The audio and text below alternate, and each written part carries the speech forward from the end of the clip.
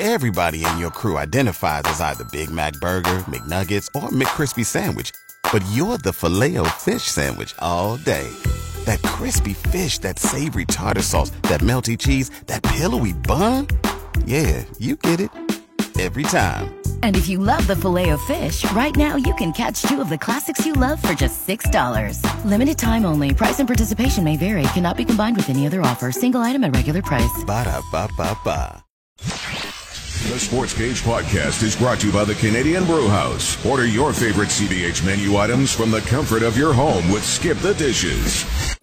Okay, man, let's turn and burn. Are you not entertained? And here we go. The official radio partner of the Saskatchewan Roughriders. This is the Sports Cage on Sports Radio 620 CKRM. Here's your host, Derek Taylor. Nathan Rourke, 194 yards passing. He needs 80 more. Straight drop, got time, double clutches, has to spin out. Oh, it's going to be picked up. AC Leonard dropped into coverage and took it away at the 35.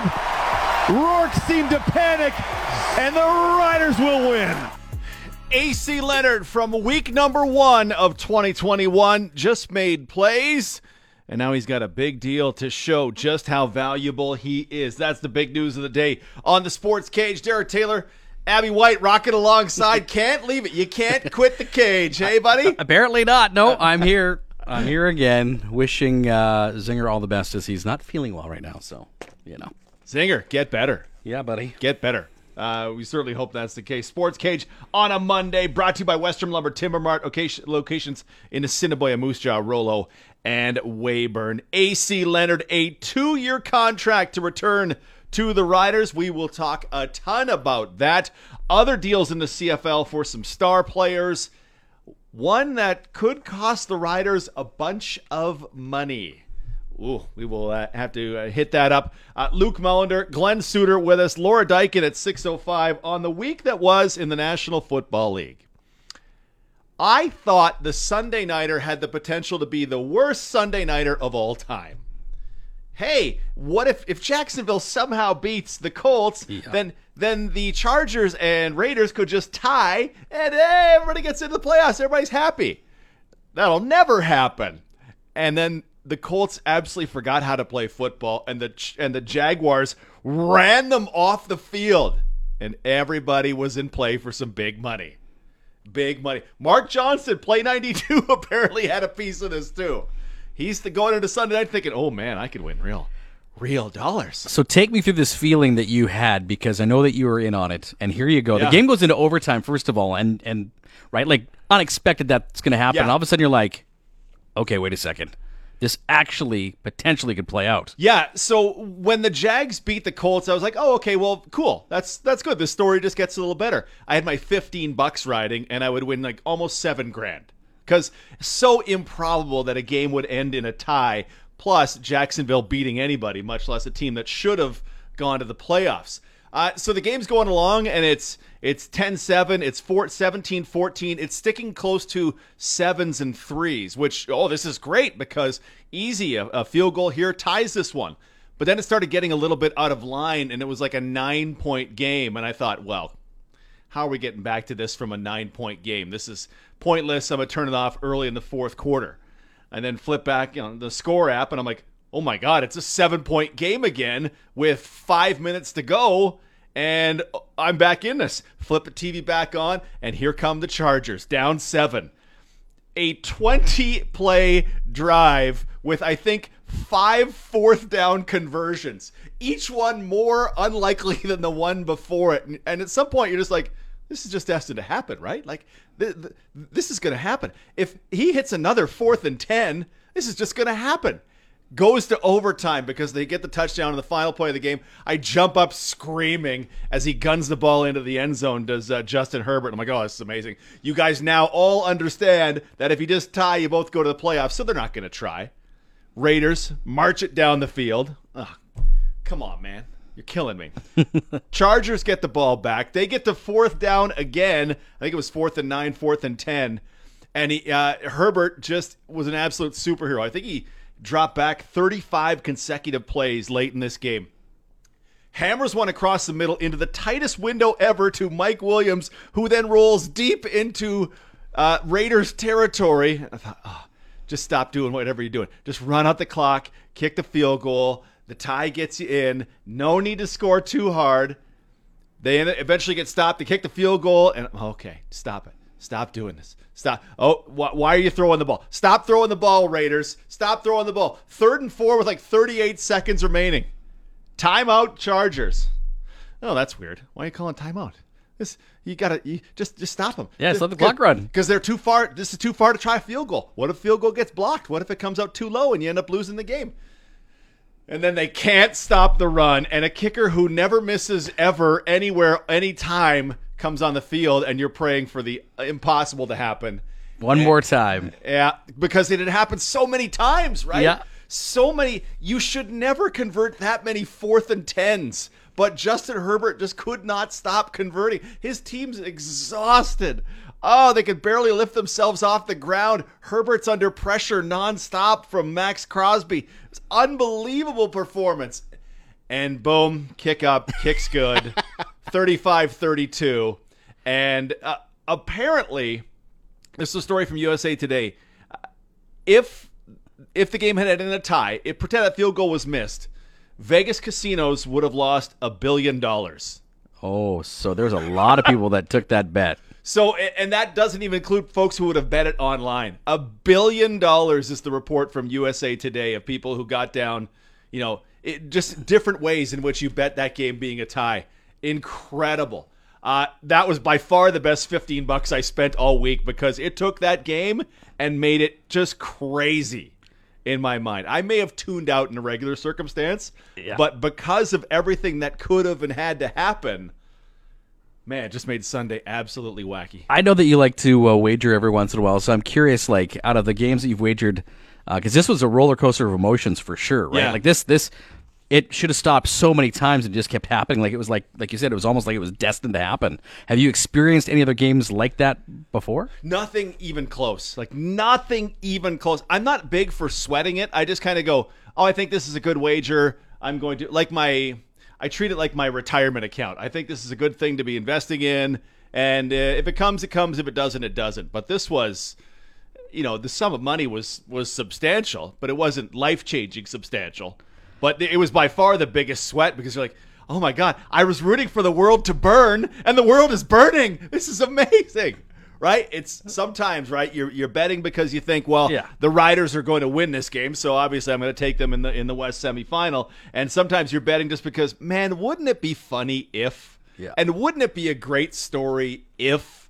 So yeah, if I was at Western Pizza just shuffling off the 20s today. I heard some rumor, and I don't know where it came from, but I don't know, there was a video of players talking on the field after the game, and they basically were questioning one of the Charger guys, like, why did you guys take the time out there? We were just going to run the ball up the middle and run the clock out. Yeah.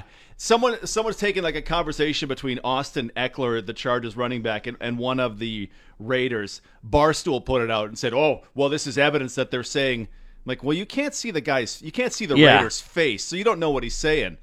But so they call timeout with 38 seconds left because they want to get their defense set to stop a run play.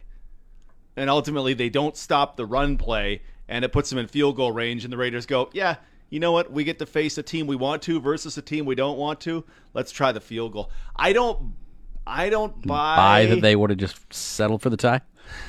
If they don't convert that third down, they absolutely would have settled for the tie. Right. They're not trying a 57-yard field goal, but because it was like 47, sure, we can hit that. 57, a lot of stuff could go really bad. Yeah, because you can miss that, and then that guy could run it back or blocked or whatever, right? Yeah, so. And who knows what his incentives are because you've thrown the whole thing out of whack of everybody should just tie and get out of here healthy. There's a point where I was just rooting for, man, I hope one of the Raiders gets really injured badly and their playoff hopes are screwed because they are just going against their own incentives in this one just to win a football game. That may have been tainted by the fact that folks here could have won a bunch of money. Maybe self-interest weighed into that just a little bit. But, man, that was a Sunday nighter for all time, and that will be an all-time story from the National Football League. We'll talk plenty more about that with Laura Dykin coming up at 6:05. We'll probably dip into that with Luke Mullender as well, because he was certainly watching that one. Let's go to break it. On the other side, we'll get into AC Leonard, his big money deal, a guy who absolutely deserves it, and another deal in the Canadian Football League that will affect the Riders in a roundabout fashion. That's coming up. The Sports Cage on 620 CKRM.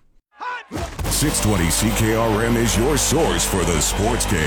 If you've got something to say, call or text 306-936-6262 or call toll free 1-866-767-0620. Here's your host, Derek Taylor. It's the afternoon rush. Former Rider Braden Lenius has chosen his NFL team. It's the Atlanta Falcons. Yeah.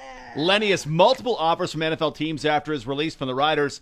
Bombers defensive back DeAndre Alford also signing with Atlanta. Congratulations to Penny Barker and her Moose Jaw rank. They won the Provincial Scotties last night, defeating Chelsea Carey in the final. It'll be Barker's second trip to the Scotties, first since 2017.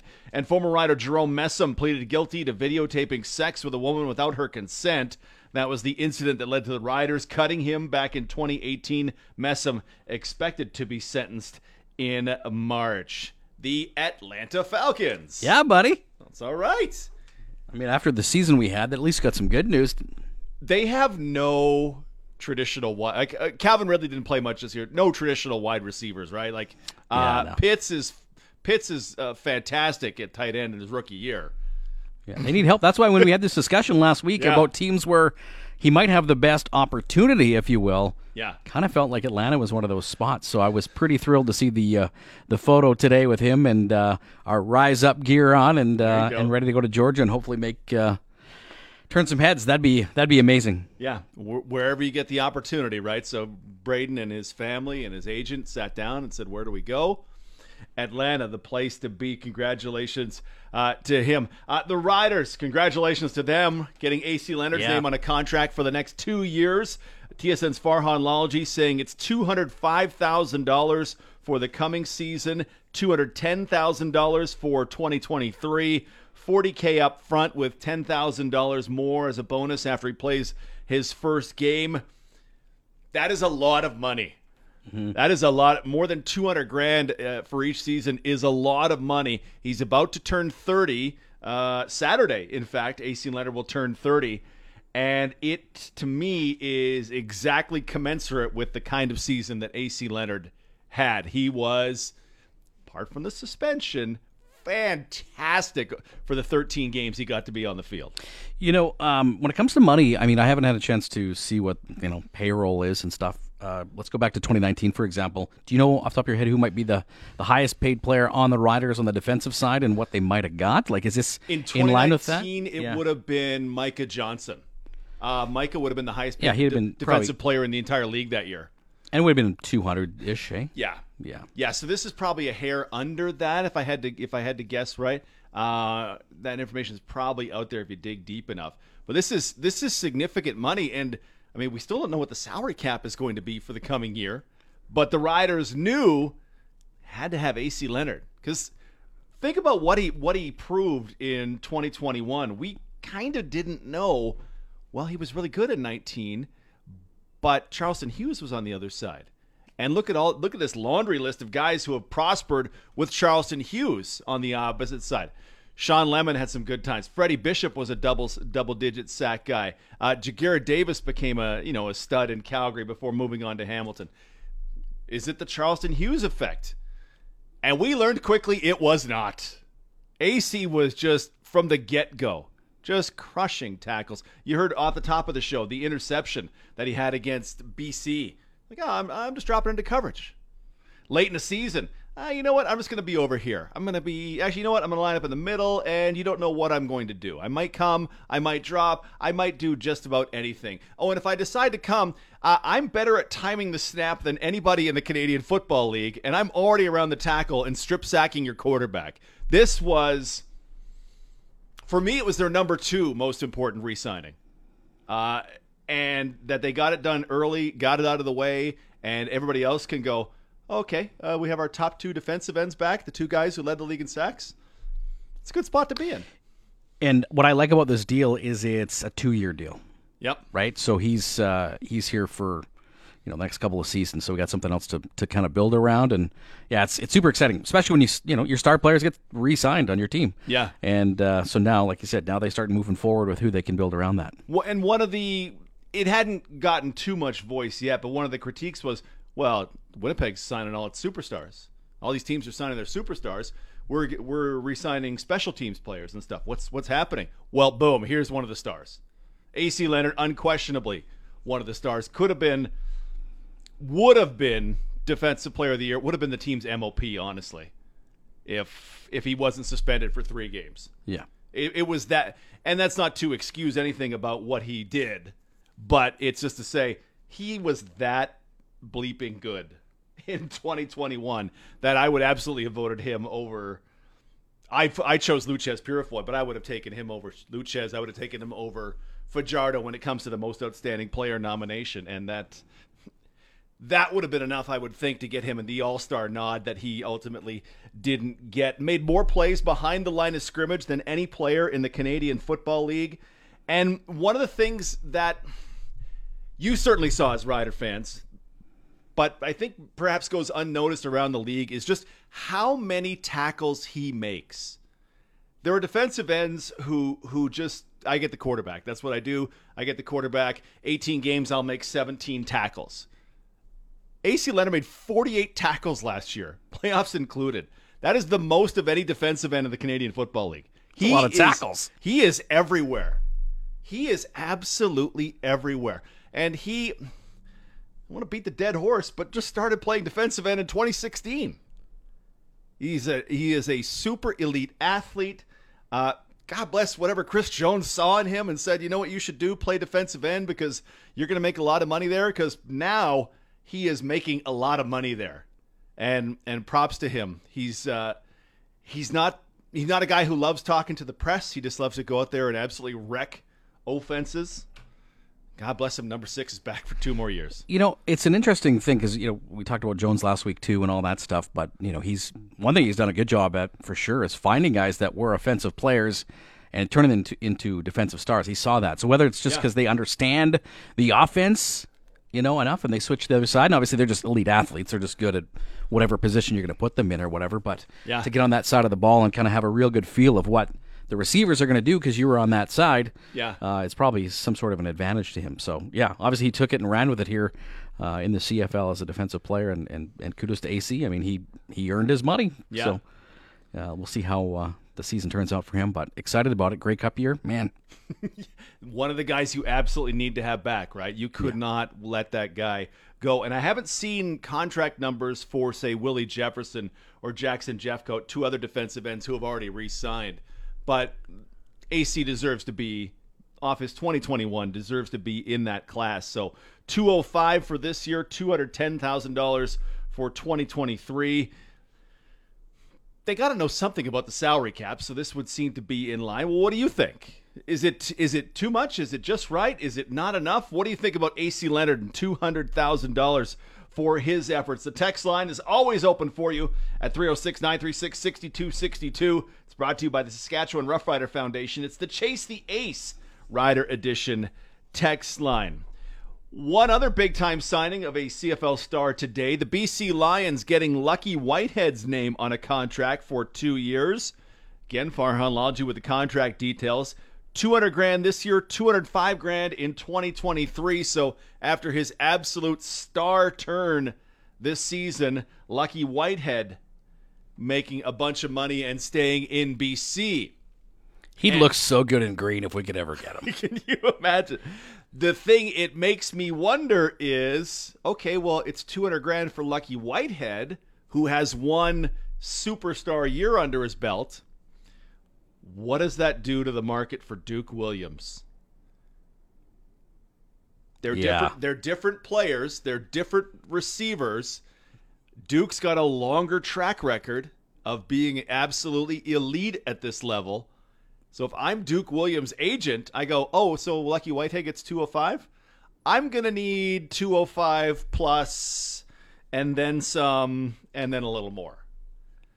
I think I think Duke Williams had to be ecstatic to see this deal go down, because this to me raises the bar for him for sure. And it makes me just as much believe he has to be back in green. It'd be interesting in the negotiation parts, right? In the front office, like they're obviously working deals with players right now, and you'd want to get those deals done before some of the comparable players get theirs done, right? Because let's say they were talking 175, 180 right now. That suddenly changed today. Because as soon as that news comes out, it goes, oh, whoa, wait a second then. Yeah. You know? Yeah, I'm going to need, I don't know. I would absolutely make Duke Williams the highest paid receiver in the game. I'd make him the highest paid non-quarterback in the game. Just watching what he did in the Riders offense. His touchdown in the West Final was it the play of the year in the CFL? It was unbelievable is what it was. Regardless, yeah. They were not moving the ball much at all, and then all of a sudden Cody dimes one to Duke Williams, who then runs away from a tackler, dances around Brandon Alexander, and then scores a touchdown that the Riders needed because they'd just given up one, and you thought, oh, this might be the end. Nope, here comes Duke. He's of the age where you could easily give him a couple years and expect, you could give him 3 years if you wanted to, based on his age. He comes in younger than AC Leonard. 205 for Lucky Whitehead. Well, if you're Riley, you got to be pretty excited about that too, getting your top guy back. And really, I'm a fan of Lucky Whitehead. He's an exciting player to watch. Super fast, crafty, and has a lot of heart too there. Because didn't he break his hand and try to get back in the game or whatever? He did, right? Yeah, legit, his hand was busted and he came back out to play. Yeah, he tried to finish that game and he did. He was just running routes. We kind of knew that wasn't anything. He then missed 2 games, came back on the third one, and you thought this isn't going to work, and it didn't. But that next game afterward, he just started lighting it up again. It made you wonder why Winnipeg couldn't figure it out the year before, and maybe it was just a positional thing. But we saw in game number 1, right? Oh, there he goes past Nick Marshall's 75-yard touchdown. Holy cow, Goodbye. Look at that guy go. And he just kept doing that all season long. So, 205 for Lucky. As Ryan's on the text line saying Duke gets 225 plus. I cannot argue with that. And to me, there's a point where I would stop saying this, but whatever it takes. Yeah, you're buying yourself a Duke jersey if he re-signs. I know that for sure. Absolutely the truth. What would you pay Duke Williams? Lucky Whitehead, 205. You saw him for a few games. You know what he can do in this offense. What would you? It's a salary cap world, so you got to think about that. But what would you pay Duke Williams? The text line at 306-936-6262. We're also on Twitter at SportsCage, or you can get me at DT on SC. It is 4:29. Luke Moen or Glenn Suter, 5:05 on the Cage. Time for one big number. One big number for this day is 24. This past season, AC Leonard made 24 plays at the line of scrimmage or behind. That was the most in the entire Canadian Football League. That's sacks, holding calls drawn, tackles for a loss, and passes knocked down at the line of scrimmage. 24 of them in just 13 games worth of action, including the playoffs.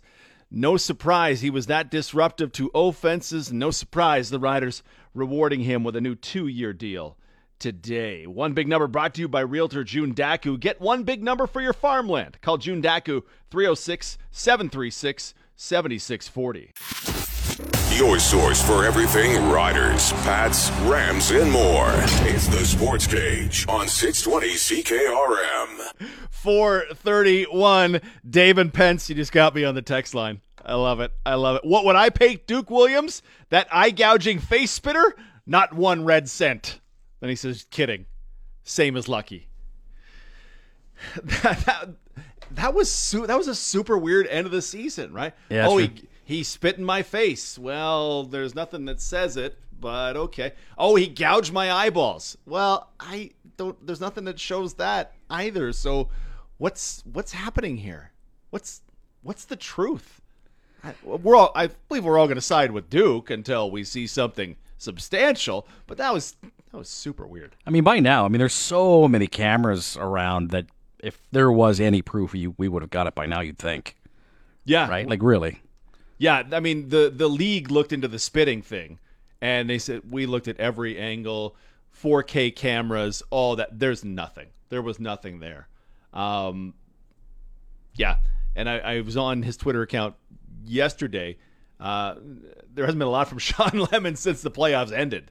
Like, oh, he's usually more vocal on Twitter than this. I wonder what's all going on here. But yes, Duke Williams, by not actually having to do anything, made himself a little richer on this day. AC Leonard, of course, the big news, signing a 2-year contract. Brian pointing out Willie Jefferson got somewhere between 210 and 225, I believe. Jeffcoat 175. So that's a pretty nice area to be in. Farhan Lalji saying Leonard got 205 for the coming season, 210 for 2023, with $40,000 up front and $10,000 more when he plays his very first game. So that 175 for Jeffcoat seems like a deal right now, does it not? Like, really, when you look at it, you go, wow, that's a pretty good deal. He's a heck of a player. I would be a terrible GM. So let me preface this with that, because guys would kind of walk all over me. If I was another general manager, if I was the GM, the Riders wouldn't have needed Jackson Jeffcoat, but to that level. But I was one of the other 7 GMs. I would have tried to find a way to get a message to Jeffcoat's agent that I'll make you the highest paid defensive player in the league. He's been that good. He was on the 6 game for 6 games, appropriately enough, in 2019, and still almost led the league in quarterback pressures. Like, he just crushes dudes. He is unbelievable, and sure, plays with Willie Jefferson. Jeffcoat is fantastic. So yeah, that's an unfortunate bargain for the Winnipeg Blue Bombers. They got to stop getting bargains on these players and pony up to pay them, because then everybody else can get in there. I mean, that 1-2 tandem. Every game, you know, when you're playing the Bombers, you know that when you've got Willie and you've got Jeffcoat, like, man, you're in for pressure pretty much nonstop in the game. So well, and we get it Labor Day Banjo Bowl, right? So there's Willie and Jeffcoat coming to town on Labor Day, but oh, by the way, the 2 guys that led the league in sacks, AC Leonard and Jonathan Woodard, on the other side. Yeah, here we go. Like, we get a couple of matchups of super elite defensive lines, guaranteed this season, barring injury. Guaranteed this season. That is fantastic news for football fans. It's a real nice deal for AC Leonard, because I'm trying to think. Jeffcoat, I don't think Jeffcoat is necessarily as versatile, or at least not used in the same way that AC Leonard is. Willie Jefferson is this. He's a freak of nature, total basically. difference maker. But Leonard's a guy you could use. Willie will drop back in, not necessarily into coverage per se, but just be like, okay, well, I'm not going to get there. I'm going to stand back there. And in 2019, he was just batting balls out of the air. Yeah. Set a league record in knockdowns. Legit, I feel like you could, if you really felt like goofing with people, you just be like, yeah, you know what, AC, you're going to be the safety on this play. I've never seen it, but you know what? Let's just try this. Let's just see what happens, because Chris Jones did this with Toby Antigua. We're just do this with you. But he'll be on the field side. He'll line up, stand up over the center. He'll stand up over the center and just drop into a short zone. He just does everything you could want. And to have a defensive coordinator and Jason Shivers go, you know what we're going to do? We're not just going to do that thing where 4 guys come get you. We're going to move him all over. You're going to pick your spots. And it feels like, nothing to back this up, it feels like they let him decide some stuff too. Like, wherever you want to go on this one. I wonder what kind of feel free. A locker room guy AC Leonard is. You know, I mean, unfortunately, through this past season, we were a bit restricted to having access like we normally would. But you know, you need leaders and stuff in that room. Curious what he's like in the room. Well, if you're collecting the specimens for the drug tests, well, yeah, I get a little giggle from that. Everything I've ever. There's the way you'd be with your teammates. There's the way you are with the media. AC's pretty quiet, right, to the media, to the point where he doesn't. I don't believe he likes to talk to the media a ton, and evidence would seem to say that. Like, hey, because we talked to him maybe once in training camp, when he came back, when he got suspended, he came out, but as far as like the All-Star nominations not getting on there, we didn't get a chance to talk to him. Did we get him in a post-game show? He had some ripping up performance. We probably got him once in the post-game show.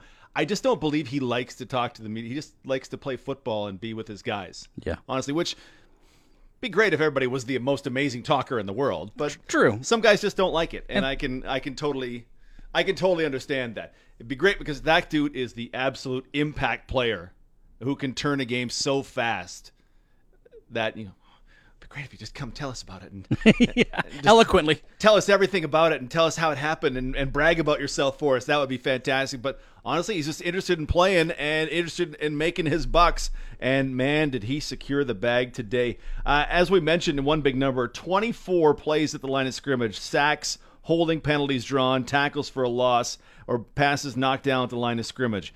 Number 9 in the league in quarterback pressures. 48 tackles, including the playoffs, in just, 13 games. It can't be overstated. That's the most among all defensive ends, period.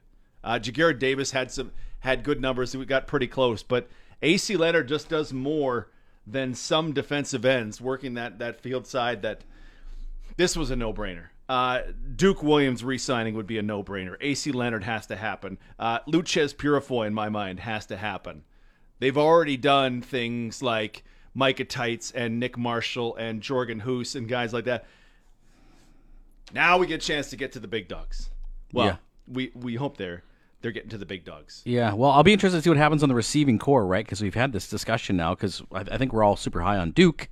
But then you've got, other guys to look at as well. If Duke doesn't come, or if you do, how does that change who else you sign on that on the front side? Right? Well, and one of the things on that front is we believe Duke should get a ton of money if Lucky Whitehead's going to make $200,000. What about Brian Burnham, a guy who the Riders were reportedly interested in past free agent years? Can BC pay Michael Riley and Lucky Whitehead and Brian Burnham? Would the Riders be interested again in Brian Burnham? There's that spot to the slot back to the short side of the field. Yeah, somebody could play there. Duke could play on the other side. Shaq could be the wide receiver on that side. Kyron Moore, they could figure a spot for him if they decide to re-sign him. Be curious if there's any knock-on effect for Brian Burnham, because that is a guy who I would step over my own mother to have play for my football team. It's Grey Cup year. Let's just load right up. Yeah, well, and that's the thing, right? This is not, in my mind. Jeremy O'Day will say, "Well, no, we realize the Grey Cup is here, but it won't change too much for us." I don't know. How much do you think Rider fans treasure having won the Grey Cup at home in 2013? Greatest day of our lives. Right? You ask any Rider fan to list their top 5 greatest days ever, and, you get weddings and you get, birth dates, and Riders winning Grey Cup at home. Had 1989 been here? 1989 is still a great Grey Cup win. It just wasn't here, right? And the stories of the 2013 Grey Cup of, God, it was so cold all that week, and then all of a sudden it just warms up for Greg, and then they just mash Hamilton into the dirt by halftime, and it's just a party to the point where Chris Cuthbert's on the call on television and you can't hear him say anything because everybody's just so loud celebrating this. That's real value. That I would I'm pushing the very edges of the salary cap, and I am going if 2023 sucks because you went for it in 2022, I will absolutely, as a fan, give you a pass if 23 sucks because you tried to win it at home. I mean, being a guy that grew up in Saskatchewan, Rider fan my entire life, I remember, when we first got awarded a Grey Cup was a huge deal, right? And then in your mind, you're like, can you imagine if we got to play in the Grey Cup at home? How crazy that would be. No, obviously that didn't happen the first time around. And, getting to the Grey Cup for the Riders has not, we had a good stretch for sure. Yeah. Haven't won as many Grey Cups as any of the other teams in the league, but when they announced that we had that Grey Cup coming here again, and we knew we had a team that could get there, and then they got there, and it was like, we can't. we are not losing this game. Like, we are absolutely going to win the Grey Cup at home in Regina for the best fans in the CFL. Yep. And like you said, normally we have to stress out through games because that's our team, but that was the one where you got to halftime and you went, holy cow, we actually are pounding these guys. Yeah. And it was just an absolute party. This city, province, it was just crazy. Yeah. And I'd love to see it again here in 2022. After all the crap we've been going through with this pandemic, I tell you, we need something to really, get us all fired up here in Rider Nation. Yeah. So this is not in any way the year to go, it'll be fine if we finish, wherever. But you really have to make every move possible. You know what? We're going to fill in with some minimum salary dudes. We'll trust that the scouts will be able to find some American guys to fill in these other spots, but man, we are going to move on these stars. Our stars, back. Purifoy, back. Micah Johnson, back. Let's get them all. Let's get them all here, and then let's make that one move that just makes everybody go, holy cow! Because let's not kid ourselves. Winnipeg is off to a good start in free agency, and they're the 2-time Grey Cup champions. If there's anything that we saw though in this past season is the fact that our team has really got depth and at least the connections to bring guys in. Like we had experienced nothing like any team probably has ever experienced before. I want to say like in professional sports, like it was ludicrous out of the gate how many injuries were happening on players, especially on the defensive side. And the fact that they were able to find guys and just make it work and shine, it was absolutely remarkable what they did based on what we could have had for a roster at the start of the year compared to what we had at the end of the season. Outstanding. So I'm confident that we get, we've got AC, we start signing these guys, and we got to build in the middle. But I'm confident in the fact that they're so good at their jobs of getting that depth filled in that we're going to be fine. Yeah, I will never stop telling the story of 2021 of what would the receiving core have been: Shaq, Jordan Williams-Lambert, Braden Lenius, Kyron Moore. And Mitch picked it to start, or Justin McInnis, honestly. It probably should have been. McInnis, injured. Kyron Moore, tore his ACL, ended up injured. Lenius, whole season. Jordan Williams-Lambert, weird injuries, and then gone for the year. Shaq spent 7 games on the injured list. Yeah. That's just receiving core. Oh, by the way, should have been Taron Vaughn and Tacoby Cofield. Neither guy played a snap for the Riders. Tacoby retiring. Taron Vaughn. They played with their 3rd and 5th tackle. Charleston Hughes was waived in February, so they had time, but should have been Freddie Bishop. 2 days before training camp, Freddie Bishop's gone. And the all-star middle linebacker is gone. And on and on and on and on. And 17 guys were on the 6-game injured list. And I'm sure if some other team may be like, well, you're just making excuses. Well, kinda, yeah. Is it a coincidence that the healthiest team in the Canadian Football League won the Grey Cup? Yeah. Like if you get super talent and they stay healthy, you're probably going to win a lot of football games. The Riders got super talent and, like you say, tremendous depth. It absolutely did not stay healthy, and they won 10 football games last year, including the playoffs. Unreal. I could not stop, and I will refuse to stop, lavishing praise on Craig Dickinson and Jeremy O'Day for the work that they did. Hey, we're on our 7th linebacker. Okay. We started the guy at Sam. He was replaced by a Canadian. That guy hurt. This guy decided he didn't want to take the vaccine, so he went home, and now we got another guy there. Okay. Who's Roland Milligan? Throw him out there. Oh, he looks really good. Let's do it. Let's go into the playoffs with Roland Milligan and Jacob Dearborn, or Jay Dearborn, excuse me. It was an incredible job. So, yeah, the bottom end of the roster, the bottom end, if it ends up being 45-man rosters again, and again, everything is up for grabs because of the need for a new collective agreement, I am not concerned about there being talent at the bottom end of the roster because, all of a sudden, hey, Paul McRoberts, a guy who couldn't get a sniff. Here we go, playing in the playoffs. Let's go. We need another tackle. Let's try this Andrew Lauderdale guy. Oh, he's pretty good. Let's go. Let's keep rolling with him at left tackle. It was an amazing, amazing season. So you take all that and you go, here's what we've been able to do with our minimum salary spots. We think the salary cap's going to be this. As the texter said, what about Brian effing Burnham? I appreciate the appropriate use of his middle name. Yeah. Brian effing. You know what? It's kind of a pipe dream. But if I can almost win thousands of dollars because the Jacksonville Jaguars won a game and another one was almost tied, anything could happen when free agency opens in a month. Just think, somebody yesterday, maybe they did, could have bet on Jacksonville, Detroit, and Seattle. If you would have just picked those three guys, or those three teams, pardon me, that would have been a heck of a payday. You would have got 90, 100 to 1. Yeah. Yeah. Because, Jacksonville was 6.5. Detroit people knew that Green Bay wasn't playing, but they would have been significant dogs as well. Oh, it was a wacky Week 18 in the National Football League. We'll talk about that with Laura Dykin coming up at 6:05. All the guests of the cage appear on the Western Pizza hotline. Dinner time, game time, anytime. A great time to order Western Pizza. Ask your local Western Pizza location about their specials. It is 4:48. We'll talk some curling. We'll talk some NFL moves. All coming up. This segment for Nick's Service in Emerald Park, your local Massey Ferguson, Challenger, Rogator, Gleaner, and Fendt dealer. Call 781-1077. On the Sports Cage, there's always something to say. So say it. 306-936-6262. Out of town, call toll free 1-866-767-0620. Back to the cage with Derek and the panel.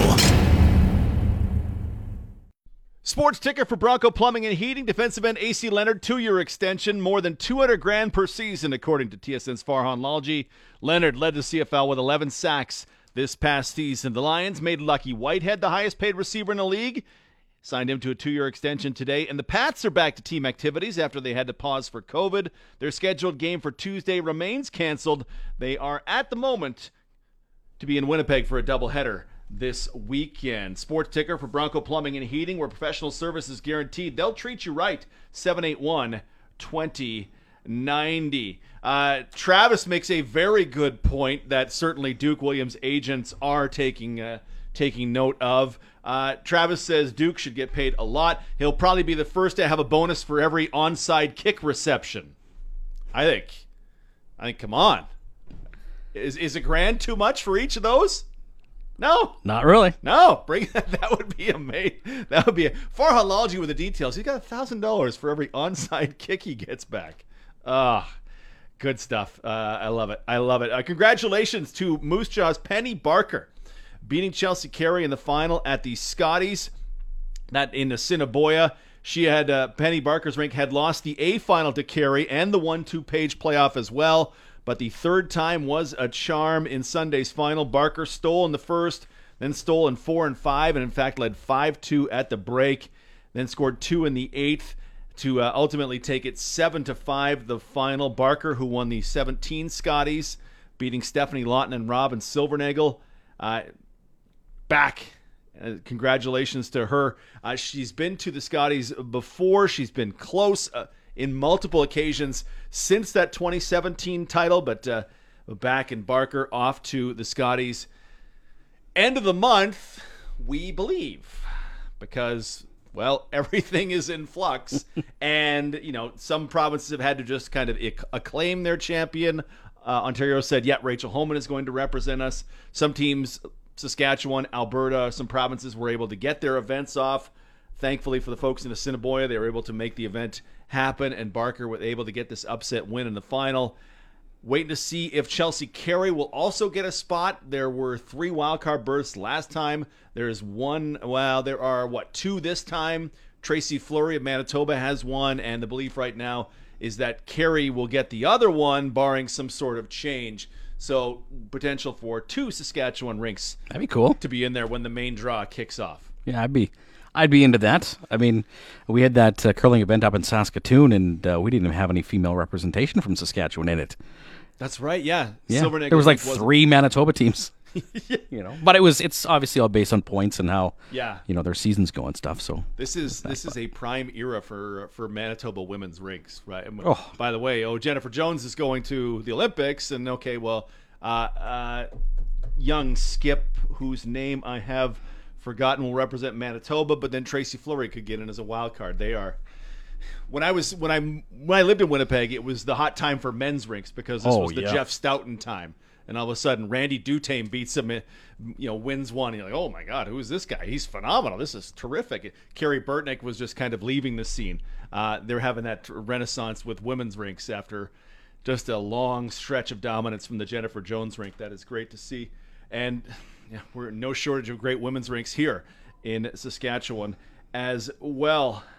Good to see the Pats back in action. However deep, we only heard of one COVID case, so however deep it went, I presume it's the one COVID case. They had to pause.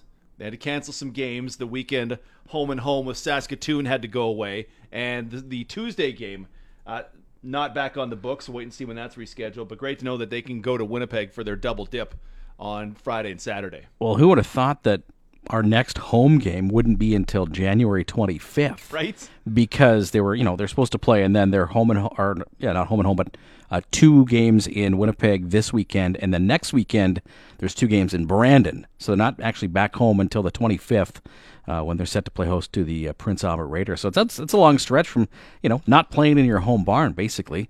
And I still think there's going to be a little more hiccups and bumps along the way here in the WHL season for sure. That it's good. They're taking it really, really seriously, and I respect that.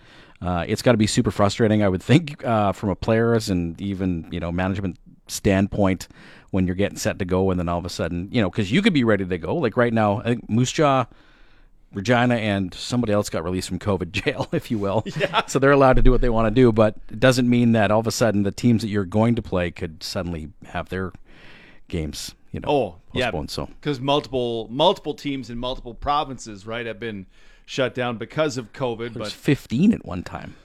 Yeah. So and yet John Paddock soldiers on, making a couple of moves today, getting forward Logan Linklater from the Raiders for an 8th round pick, the 18-year-old playing in the SJ so far this year, Kindersley's finest, and the Pats claiming defenseman Nathan Salome off waivers from Brandon. They now leaves them with 4 20-year-olds, so there'll be a move to make to get back down to the 3 20-year-olds between Salome, Riker Evans, Logan Nyhoff, and Zach Smith. One of those guys will have to go, or a roster move to be made. Yeah, I'd be interesting if the Pats made a trade with one of their 20s there to, they're doing okay this season, but let's face it, with Connor Bedard and the other guys we got, you kind of will look ahead here to the next year or two and really, really have a team to make that run to the Memorial Cup. So if it's your chance to trade one of those guys and get some youth, I think it's probably worth it.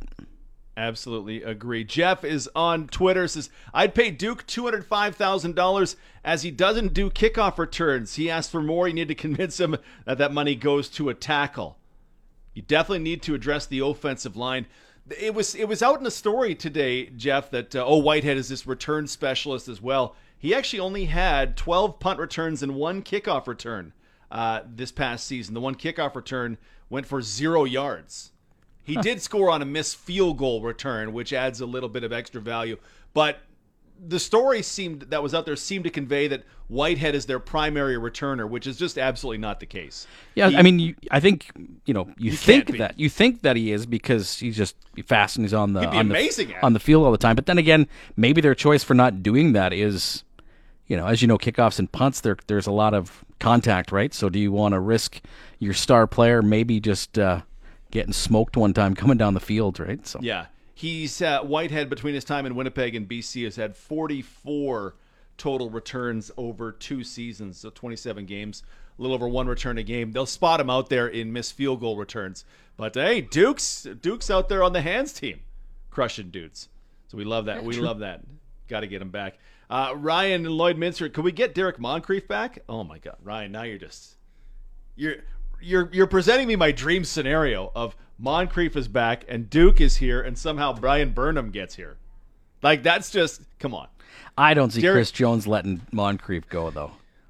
He's the coach who first got to use Moncrief at this level, and we saw him in that injured season in 2017 and went, oh my God, look at this guy. And he's big. Yeah. Moncrief is big for a Sam linebacker in this league. I think you're right that if you had him, why would you ever let him go? Yeah, so I just think because there's familiarity too. Like, I don't see it. Yeah. Yeah, I would. Nice thought though. I'd love to have him. Great guy. Yeah. would be absolutely that would be my absolute dream scenario. That Moncrief, those are two of my favorite guys in the entire Canadian Football League. Bring them on, bring them back. Some big moves got to be made. What would be the big move you would want to see made? Take a player from another team, put him on the Riders in this Grey Cup season. 306-936-6262, the text line. It's the Chase the Ace, the Rider Edition text line. 458. Luke Mullender, Glenn Suter on the other side. News is next on 620 CKRM. If you missed a show or missed part of a show, you can listen on demand at sportscage.ca. Brought to you by the Canadian Brew House and 620 CKRM. 5:06 on a Monday. The Sports Cage brought to you by Western Lumber Timber Mart with locations in Assiniboia, Moose Jaw, Rollo, and Weyburn. Big news of the day, the Riders getting AC Leonard back on a 2-year contract. He led the CFL with 11 sacks last season. He turns 30 on Saturday. Happy birthday, AC Leonard. Here's more than $200,000 for each of the next 2 seasons, a contract well earned. And the discussion point as we bring in Glenn Suter and Luke Mullender to go head-to-head. Our first head-to-head segment of the year. Suits, you looking good. You got hoodie? Are you rocking a bunny hug there? Is that what's going on? I have the hoodie on because this is a hoodie sent to me from Bigger, Saskatchewan. And I helped out. They have a revitalization project going on in Bigger, Saskatchewan, which, by the way, the slogan is New York is big, but we're bigger. Yes. And this is the lifetime membership of Bigger, Saskatchewan. I guess we're in the I'm a member of the city forever or something. And I'm excited about that. I wanted to say a little shout out to them. Hope the revitalization is going really well. And I can't wait to get there. Out of all the time traveling around every corner of the province of Saskatchewan as a player, I'm sure Luke has as well. Yeah. I've never been to Bigger. So I'm going to Bigger in March or sometime this offseason. There you go. Luke Mullender with us as well. Luke, who are you wearing this afternoon? Well, actually, I'm wearing a Hurley tank top. I just underneath, I don't know what type of button-up this is, but the highlight is definitely the Hurley tank top. You know, it's one of those deals where I got to get on a Zoom, so I button the shirt up, but, when I'm off Zoom, I can just rock the tank top. Business over top, party underneath. I feel you. I like that. That's good. All right, let's dive into some CFL topics. I have some statements I'm going to throw at you guys. You're going head-to-head on this one. And you know what, Luke, you won the coin toss, so I'll start with you. The big news, of course, AC Leonard re-signing. I would say that AC Leonard is the most important re-signing that's happened in the CFL thus far. Agree or disagree? Disagree. I think that the dual signing of Jackson Jeffcoat and Willie Jefferson in Winnipeg will probably be bigger just because they managed to pull it off. One would imagine that somebody in that core, whether it be on the defensive side or the offensive side, won't be back next year. It's just the nature of the business, right? There's no surprises in the off season. However, I do think this would be the second biggest one. I'm thrilled. Obviously, Rider Nation is probably ecstatic.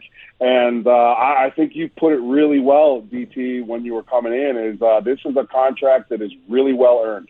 Like AC Leonard, despite him, his misstep here earlier on this year, it was a great year. But more importantly, he's played outstanding when he's been in the green and white.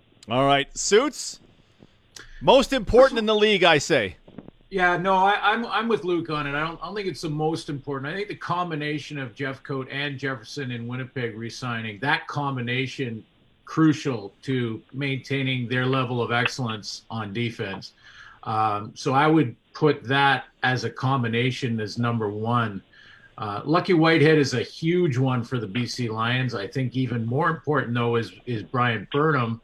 But for the Riders, I would make it, with AC for sure, one of their biggest. Duke would be probably the next biggest. But I think AC Leonard, I love the way he responded after his issue with the testing situation and everything that he went through. We all make mistakes and we all, do things we regret.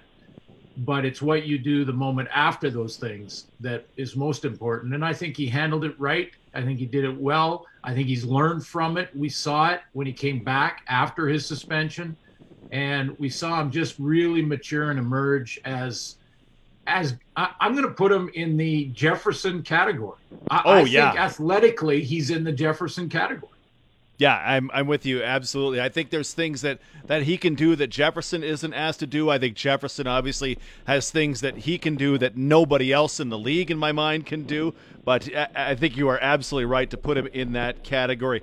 I am thinking, let's go back to you, Luke. I was saying earlier, I don't know that I expected AC Leonard to be this good, because coming into 21, we thought, well, there's no Charleston on the other side. What's AC all about? And it turns out AC Leonard just happened to be one of the best players in the CFL. I was a little surprised by that, honestly, because I just didn't know any better.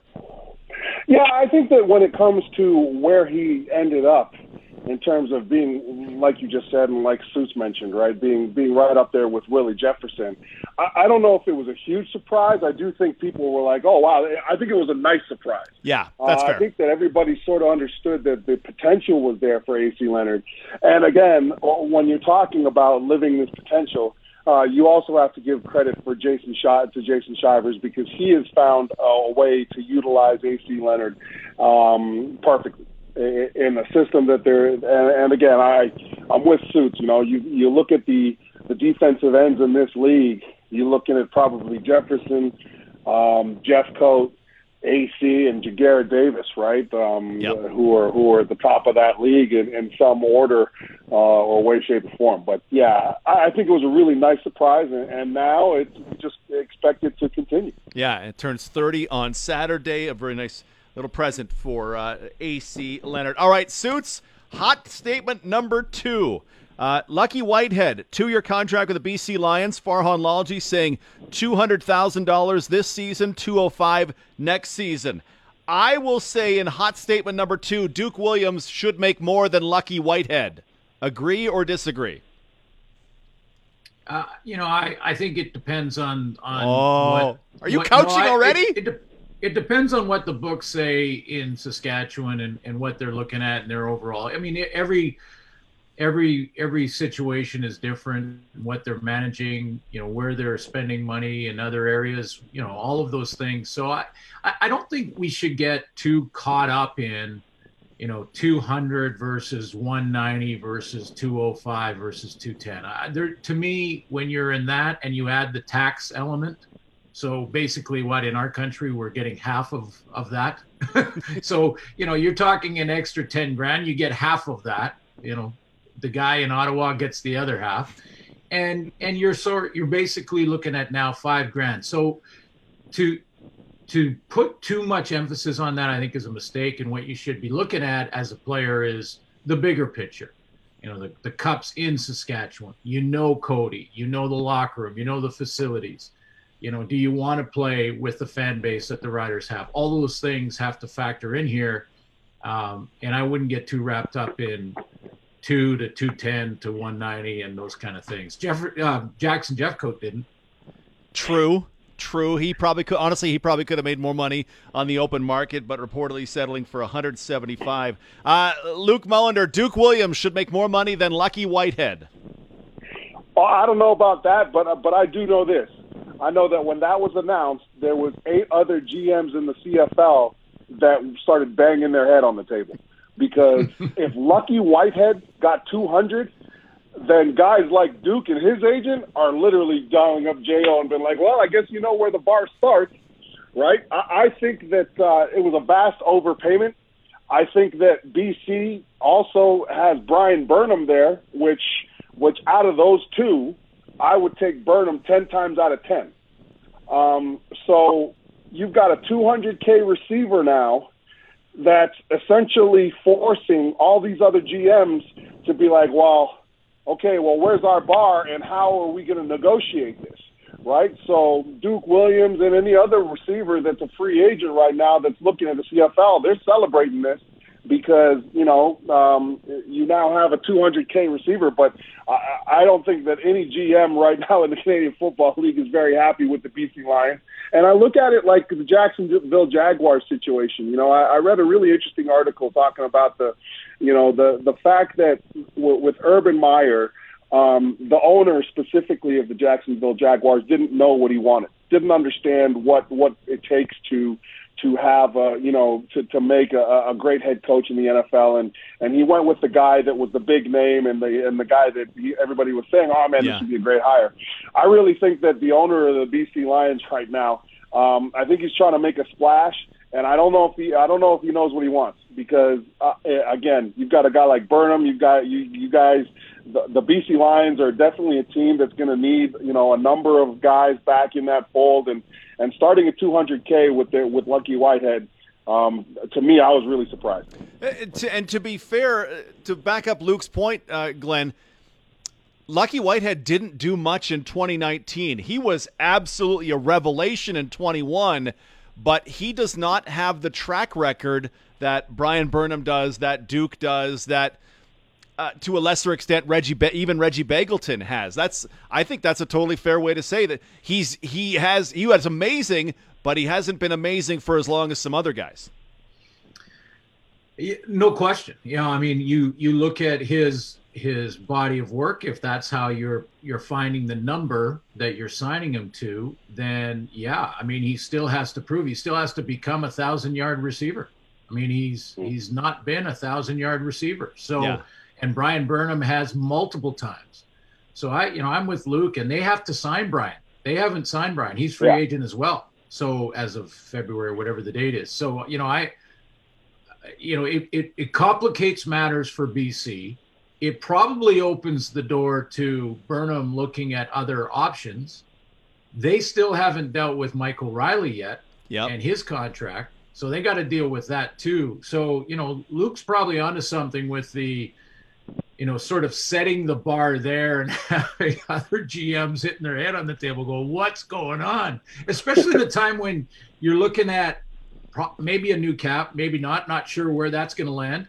And those negotiations have they started yet? I'm not sure. We haven't heard anything about them. I wonder, as you guys bring this up, I wonder if BC knows something about Michael Riley's contract, because Bo Levi Mitchell is renegotiated. Nick Arbuckle took a new deal. I wonder if they know something about that opens this up. But I want to open this up, and I want to test you guys. All right, here we go. And this is about Duke Williams, and it's based on everything we know right now. Glenn Suter, you are the GM of make up a team, but you feel Duke Williams is perfect for your team, okay? You feel he is the perfect fit schematically and personality-wise. Luke, you are the GM of a team. You also think he's a perfect fit for your team. I will be Duke Williams' agent, and I come to you, Glenn Suter, and say, my client would like $175. Will you pay him $175?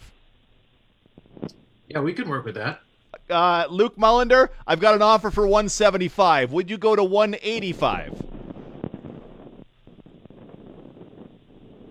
Oh, he's thinking about it. Or we lost him.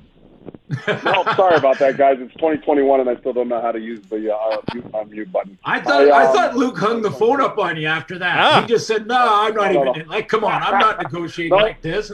Duke Williams, $185. I would say, look, man, let's take a look at this 175 and make it as fiscally beneficial for you as possible. I think there's a number of ways we can do it. Let's take a look at this housing bonus deal that's taxed differently and see if we can't work it out. I'd love to match a team, and I'd go up to 180 for you, Duke. 180. Glenn Suter, my client's got 180 from another team. He really is. He's intrigued by them, but he likes you better. What can you do? Will you go 185? Well, here's the thing. We're not going to get into this back and forth negotiation, but I'll tell you. You give Brian Burnham my phone number. I'm going to call Brian and talk to him about his off-field opportunities in our city and what he can do to generate other types of revenues and really plant himself in this city as the guy, the star, and in this offense, by the way. We'll talk to the offensive coordinator as well and get him excited about his plans for Brian. and that's what we're going to do. But this is our final offer. It's 180 and a whole bunch more if he makes that phone call. I love how I'm wholly unprepared to be an agent because Suits put the twist on me and went, well, I got Brian Burnham's phone number, and I was totally unprepared for that. So you Luke Mullender, I've got an offer now on the table for $205,000. He's yours if you go to 210. Will you do it? And you can tell I'm lying here because Suits just offered me 180. Yeah, well, here's what we'll do. You know, I know that probably the next move from a GM in this situation would be to offer opportunities outside of football in the city that we play in. However, you know, we got some really influential board members that have some strong ties to the United States of America, specifically where you're at, Duke, living now. And, you know, I think that we can potentially look at ways to start benefiting your off-field career as well in your hometown. Like, let's really start using our influential power to start moving the needle here and start getting you situated for life after football as well in your hometown. Look at these two cheap GMs I got to deal with. Life of an agent is awful. I just want, as the third GM in this, back up the truck. Duke, take what you need from this truck, and we'll be all good. ADT, I got some upfront money for you, too, and your client, too. We got some upfront money, so we can talk about that. I love it. I love it. Like Luke said. DT, I'm not saying that I'm tampering here, but I did hear the rumor that there was 3 crates of Dr. Pepper on the way to White City. He's going to Luke's team. Boom. Dr. Pepper was the answer. I could sell some of that off, buy myself a Western pizza to go with it, and we're all good. I love it. We're going to take a break. On the other side, we'll talk about Braden Lenius, Jacob Ruby signing a deal in the Canadian Football League. He is back. Was that the right thing to do? That's all coming up as Luke and Suits go head-to-head on the cage. Keeping you connected to everything that matters in the sports scene. It's the Sports Cage with Derek and the panel. 620 CKRM. Afternoon Rush. Former Rider Braden Lenius has chosen his NFL team. It's the Atlanta Falcons. Lenius had multiple offers from NFL teams after his release from the Riders. Bombers defensive back DeAndre Alford also signing with those Falcons. And congratulations to Penny Barker and her Moose Jaw Rink. They won the Provincial Scotties last night, defeating Chelsea Carey in the final. It'll be Barker's second trip to the Scotties, first since 2017. Derek Taylor, Luke Mullender, Glenn Suter. Suits, Braden Lenius signing with the Atlanta Falcons. I have no more information as to what would have been a better team for him. I just, he's going to this decision smart and the one that's best for himself, and I love seeing, as much as it costs the team that I root for, I love seeing these guys get their NFL shots. Yeah, so do I, and they will continue and will always be ambassadors for the game of football, for our country, for our game as well. I mean, that's a kid that spent part of his high school life at Carson Graham in North Vancouver in Braden. So, I'm happy for him, but it also emphasizes, we always do this as Canadians, and I don't want to lump everybody together, but we always do this where we really don't appreciate it until all of a sudden it's got a different logo stamped on it, and now we've said, okay, now it's ready to go.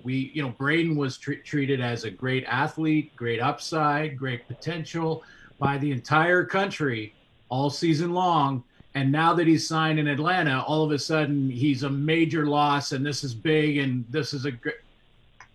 He's a good player that's got a great upside and great athleticism, good speed, all of it. And we just have to appreciate what we have and what we see in our rosters in our country.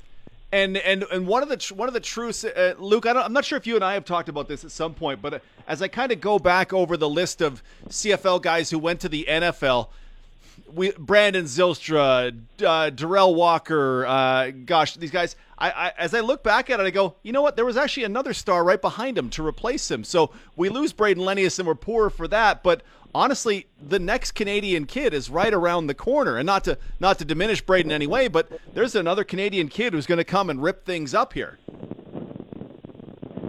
Well, you're absolutely right. I mean, here's the thing with the Saskatchewan Roughriders. You lose a great talent like Braden Lenius,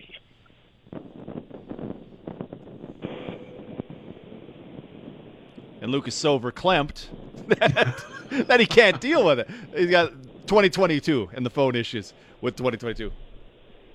I'm going to see if we can't get his connection back a little bit there. We just lost Luke for a moment. Braden Lenius off to the Atlanta Falcons. Congratulations to him. A career season for him in 2021. Changed his body, changed everything about his approach, and man, did it pay off. Jacob Ruby signing a 2-year deal with the Ottawa Redblacks suits. He, of course, had misled the Elks about his vaccination status, ended up getting released, and no team could sign him. He signed now a 2-year deal with the Ottawa Redblacks. I was curious to see who was going to take the jump. Your thoughts on the Redblacks getting Jacob Ruby under contract?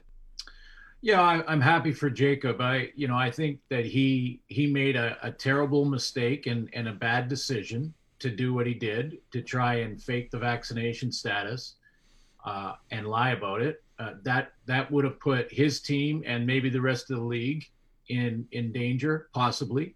So, I think the punishment fit the crime, to be honest. And now he needs a second chance. And apparently he's completely vaccinated.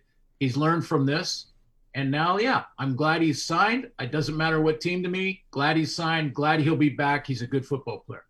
Luke Mullender, Jacob Ruby, 2-year deal with the Red Blacks after a season in which he got cut for misleading the Elks on his vaccination status. What's your impression of the move?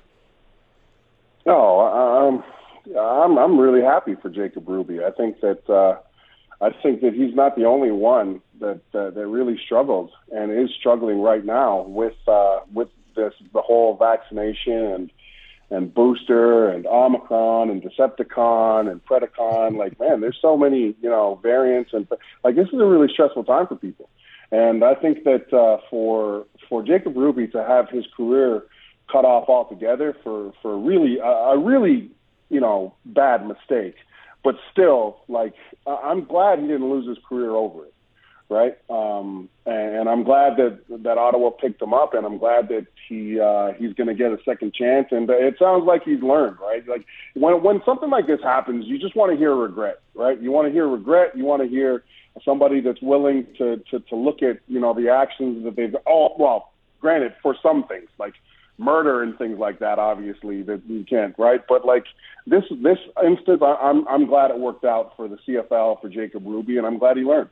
Yeah, these kind of events, and especially in the time of COVID, they can draw a lot of heat, and social media brings out the worst in us. But the death penalty is not the most appropriate punishment in every case, right? To take away a guy's career because he did something super dumb and tried to hide it and super dumb. There's some, and Suits, I don't know how legit it is when it's on Twitter, but there's some advocacy for, he should never play again. No. The death penalty is very hard. And that's, Ray Caruth, the old Carolina Panthers receiver, should never play football again, and he never did. Yeah. Because he tried to have his girlfriend murdered, right? Like, there's I lied to my employer, and there's I tried to murder somebody. And there's a lot of space between those two. O.J. Simpson can never play in the NFL again. Let's just say that. Like, what Jacob Ruby did, terrible and dumb, but honestly, if some team wants him to play football and thinks he's a good football player, I'm glad, to your point, the punishment fit the crime. Yeah, I think it was the right thing to do at the time, and how important it was that everyone was upfront and straight about, their status and where they were, so that the whole COVID thing could be managed. And man, when we think about the Grey Cup being played in Hamilton, the great game that it was, the great showcase and stage that it was, and just under the wire with this new one. I don't know which one of the words that Luke used that describes it. Decepticon, all those things. Yeah. So, I look at that and I think, Jacob Ruby, obviously, I'm glad he's got a second chance to play again. It shouldn't be lock him in the dungeon forever for this. Bring him back. He's learned, AC Leonard learned in a time when everyone was really tense and lots was going on about this, still is with these viruses. AC Leonard made a bad choice when he was tested and the way he treated the tester. So he paid the price. He apologized. He showed regret, as Luke mentioned. He was upfront and honest about the mistake, and then we can all move on. It's good. Jacob's playing. Yeah, he did something similar. He misled the Elks about his vaccination status. Antonio Brown in the NFL lied about his vaccination status, but there is a whole world of other stuff that goes into will Antonio Brown ever play again. Jacob Ruby, a 2-year deal with the Ottawa Red Blacks today. Luke, you know my address. I know your vehicle is big enough, so all the Dr. Pepper and Duke Williams is yours, brother. Hey, man, I'm glad I won that negotiation. Oh, hold on. He knows the way to my heart. We've been partners for a couple years. Too late. The negotiation's closed, man. It's over. Man, that's good research. That's inside information Luke had there that I got to get back to the. I love it. I wish I had the same connections in the stock market. Yeah. Exactly. Luke, thank you, brother. We'll talk to you on Friday. Thanks, guys. Is the great Luke Mullender with us on the Western Pizza Hotline. Plenty to go with suits and fine tailored suits. We'll talk about Bob Young. Oh, Antonio Brown. We have a little conversation there. And why? It's Glenn's favorite segment on The Cage. Why? The Sports Cage on 620 CKRM is on the air. Call us with your thoughts. 306-936-6262. Out of town, call toll free 1-866-767-0620. Now back to DT and the panel. 5:34, time for fine tailored suits, brought to you by Quality Tire. 10 locations across Saskatchewan. QualityTire.ca. The favorite son of bigger Saskatchewan, Glenn Suter, with us. That's awesome. You're making this, for folks who can't see us, you're making the suit coat bunny hug really work it here. Well, yeah. I mean, you know that I like to wear a sports coat. I always want to represent, and but I'm going with the bigger sweatshirt here because they sent it to me really nice of everyone there in bigger Saskatchewan, and the mayor Jim Rickwood, who has sent me this lifetime membership to the city of Bigger, Saskatchewan. So I'm that's going to go up on the wall. I'm real excited about it. They have this revitalization project going on in Bigger, and so I think a lot of people that have grown up in Saskatchewan, gone to all the little cities, corner to corner, and talked to the great people of Saskatchewan, how fired up they always are about their riders and sports. New York is big, but the future is in Bigger. I love that. Friend of the show, Ryan from Lloydminster, says that's my hometown suits. Love it. Ryan wants to see you when you go to Bigger. He'll make his way down. That's fantastic. All right, let's go around the Canadian Football League. Of course, we were talking a ton about AC Leonard, the knock-on effects for Duke Williams, Braden Lenius, Jacob Ruby. We have not talked about Bob Young in Hamilton. He taking 40% of the team bought by Stelco. So Bob reducing his position in the Hamilton Tiger Cats is the top of your mind. Yeah, well, it's sort of the first one in my why segment. The why, the question mark, the why. Why is the CFL treated than other sports in our country the way it is at times? And it's not to pull out guys and tell people what to say or anything like that. They can say whatever they want. They've earned the right to talk about the league if they're in different aspects of the media, no matter where they are across the country. So I'm not criticizing or even naming names, but there has been sort of this narrative that Bob Young was looking for an exit strategy possibly, or that, he's lost so much money that he's finally making some of that back. Whereas, the narrative could have been, and probably should be, that Stelco, steel, which is synonymous with Steeltown, the Hamilton, the city of Hamilton, and has been for over 100 years, is now wanting to invest and now has 40% of not only the football team, but Bob Young's soccer team and that whole business. So they have bought into what they see is a league that is growing with upside potential, with, maybe looking at reining in some money with regards to salaries and things like that to put the business at a great sort of foundation point. And then with gambling and all that the future is bringing, I think they're looking at it in a positive way and saying we can be partners with Bob Young, who still has majority ownership in the club, and we can be part of that Steeltown family, the Ticats, Stelco Steel, Bob Young buying the team for the right reasons, and all the other smaller shareholders, they're all in it for what they see as growth in the Canadian Football League in the future, at growth potential. And that, to me, can be just as easy a narrative as, well, he just wants out and he's getting some money back because he's lost so much. I mean, come on. I think if Bob wanted out, he would sell 100% of the team. Exactly. And here's the thing, and again, this comes back to social media. Bob Young operates at a different level than you and I do, right? Than most of us do. Bob Young, the level of money, the business acumen that gets you that money, that's a different level. So I would have, if I tried to hypothesize what Bob Young's priorities are, I may not get anywhere close, because mine are about acquiring a truckload of Dr. Pepper from Luke Mullender. Bob Young, who knows why he sells 40% of the Hamilton Tiger Cats? Maybe he wanted to take the money and run. Maybe he wanted to bring in a partner to take over in the future. Maybe he wanted, just thought this is going to be great for the Canadian Football League because of all the reasons you mentioned. I could not begin to hypothesize why a guy in his position, with his resources and the life he's lived, would want this. So you're right to default to this is a disaster. It just doesn't make any sense. Yeah, it's the why. And again, if you those things that you mentioned, those possibilities as to why he made this deal, I think if you're going to report those and you have balance in that reporting, like you would in any other sport, then I'm not bringing it up. I think you're bang on. And maybe an exit strategy is one of the reasons he's doing this. I don't know that for sure. And if you bring balance to that report, I'm getting it. But if your narrative and you're building your story around just, well, it's that he's lost so much money and he's getting some of that back. Like, no, come on. Why? That's just finding a way to create a narrative around the league again that has a negative spin when you bring balance with everything else. And I can give you examples in other sports.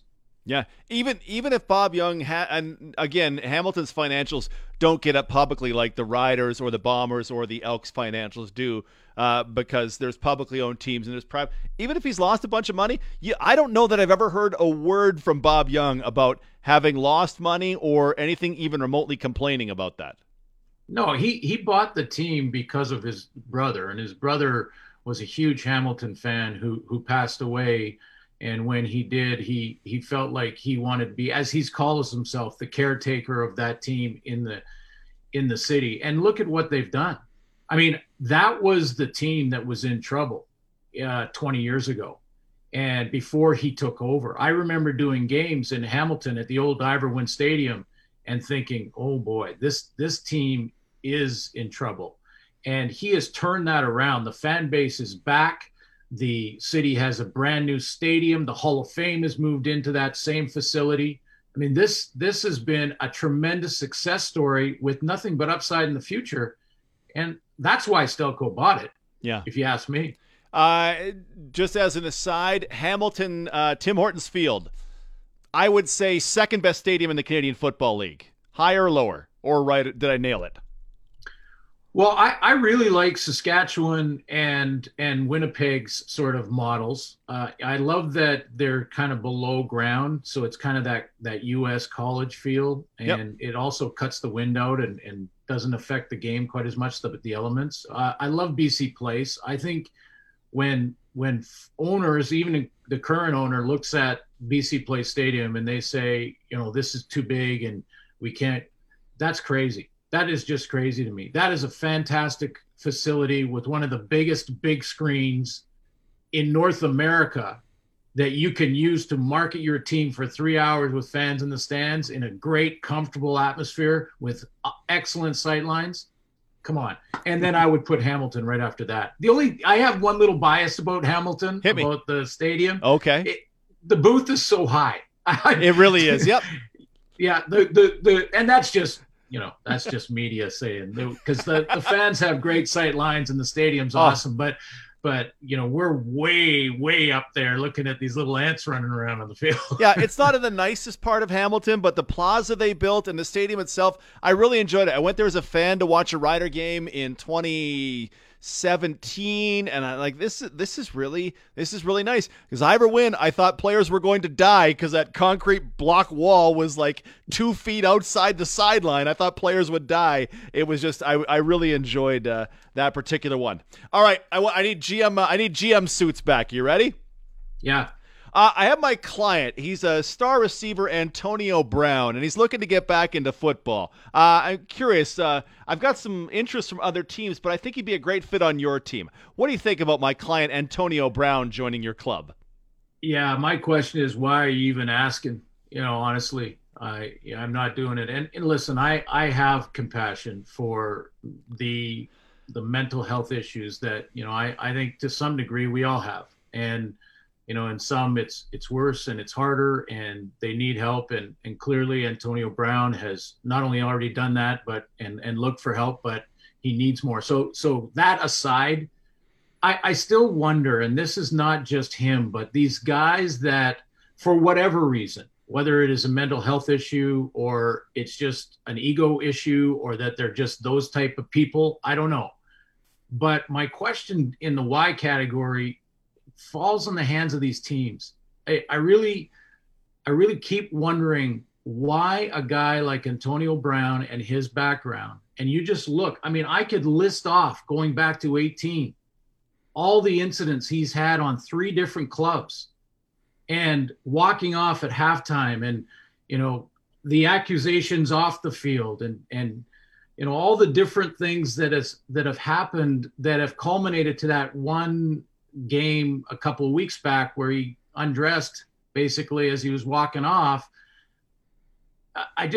There are 70,000 NCAA college players, 15,000 seniors, 300 of them get drafted in the NFL.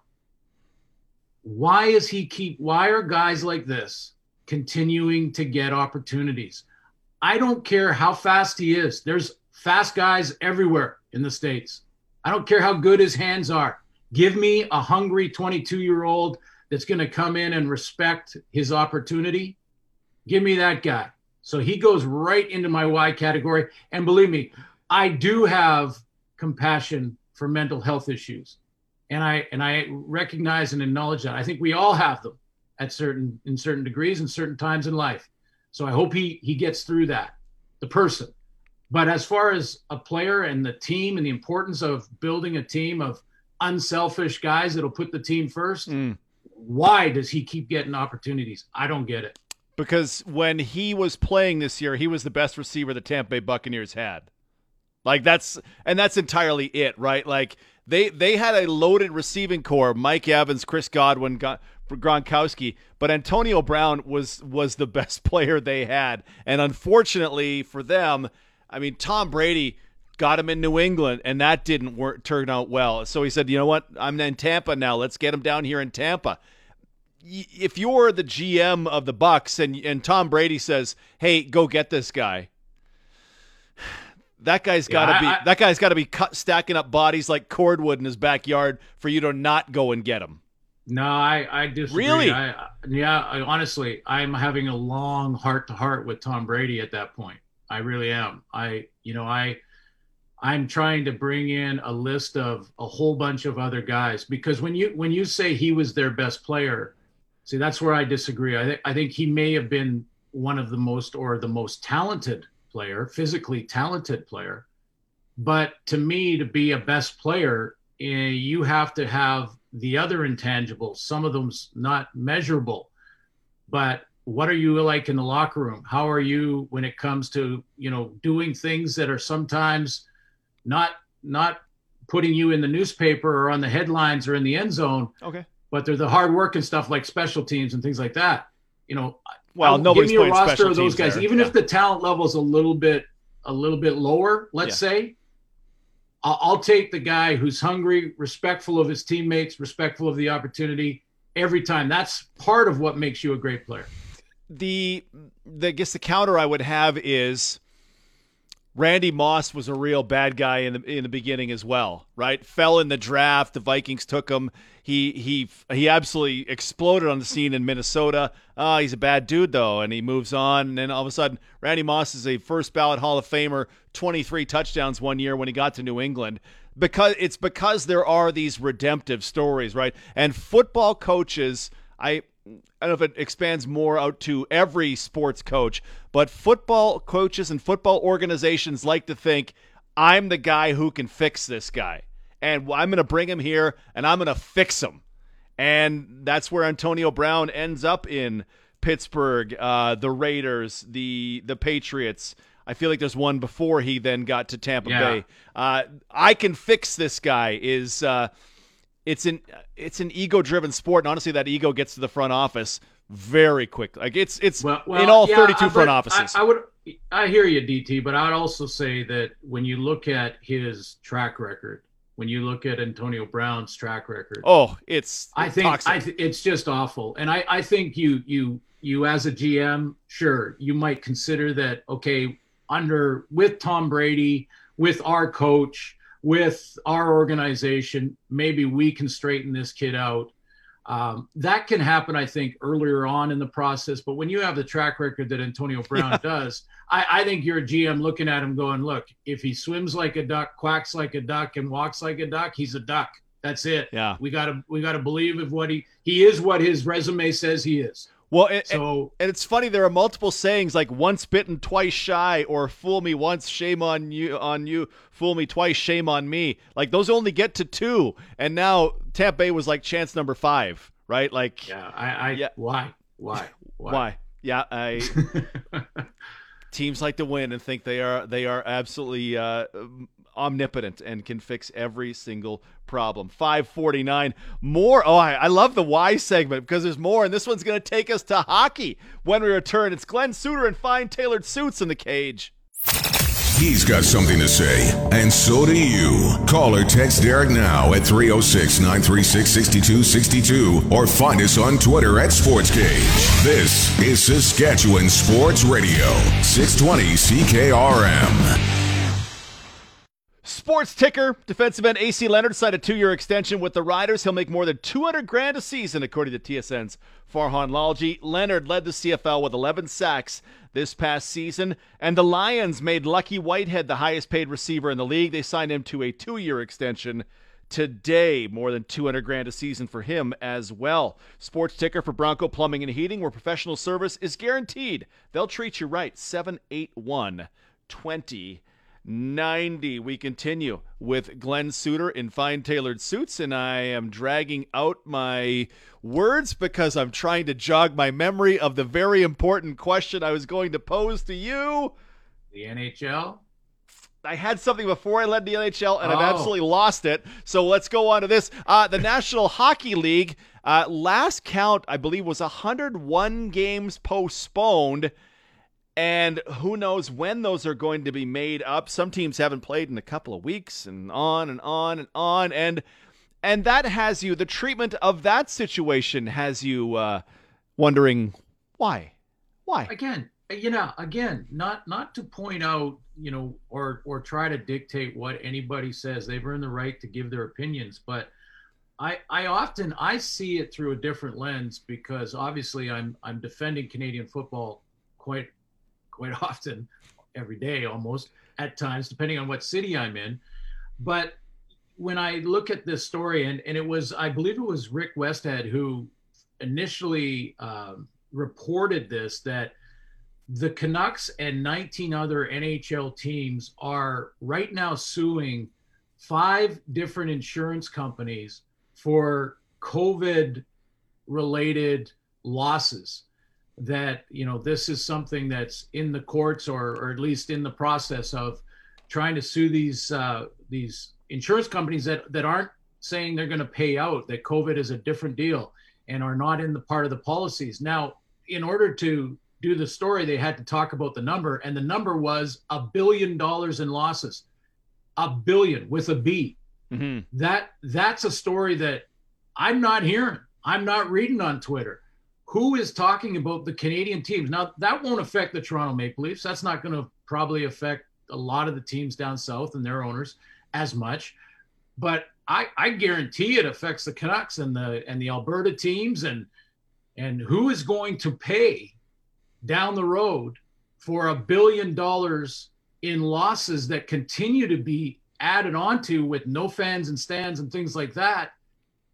Where are these stories where people are actually, if that was a Canadian Football League team and we're talking about a league that's losing, remember when that was all we talked about? If you listen to people talk about the Toronto Argonauts, they will always preface it with, well, they, their numbers are not good and they're losing money and they don't have enough fans, and the ones they do have is the wrong demographic. And and I go back and forth and listen to this and I go, can we just talk about what's going on the field for a second, or at least bring balance? And then I saw this NHL story and I thought, I listen to the NHL talks all the time, and reporters talking about Connor McDavid and different players and the league and the playoff setup and who's going to make and who's not, and the goaltending and all of that. And meanwhile, at this point, they've lost over $1 billion in the league. Yeah. Who's telling that story? Because someone's got to pay for that. Who's going to be down the line? I guarantee you it's going to be the fans. Yeah, I mean, they're going to extract a bunch of that back from the players, and which should probably be more of a conversation, right? The players pay escrow, and if the revenue doesn't meet a certain threshold, the owners get to keep that money. We should be talking more about that. We talk about the Arizona Coyotes because they're an absolute disaster, and they were just about getting evicted from their building, the Gila River Arena, whatever it is. They were just going to get evicted from that, but they staved that off by finding $1 million in the couch cushions. Yeah, we haven't discussed that very much. Yeah. The Ottawa Senators, who play for family and friends in the stands back before COVID, how much are they losing every year in the last 3 or 4 years? Yeah. With attendance below 10,000 a game on average, and a team that has not made playoff money, and team that, in Ottawa is now looking at, through COVID and these issues and the postponements and all of it, over $1 billion, a piece of that $1 billion in losses. Yeah. I mean, let's all I'm saying is, let's just treat them all the same. If we're going to report on them, bring the balance to every league. Is the cutting down of the CFL, from your perception, Suits, coming from the inside or from the outside? From people who love the league but want to take some shots at it, or is it coming from the outside and people who ultimately don't really care about the league? No, not just outside. It's both. Okay. It's both. We need to be better messengers from the league office straight down, much more transparent, better messengers, tell the stories. And when you hear something that's a false narrative, when you hear misinformation, stop it, end it, come out and say it. And that goes from that has to go both ways, though. Randy Ambrosie all the way down. And as fans, we need to step up. Fans that love the league say, no, I want to know the source. I want to know where it came from. I want to know who's saying it. And that could be the reporter, whomever, and then take it from there as to what you want to see as far as credibility, or where you put that credibility of that report. Is there balance in it? Because there's balance everywhere else.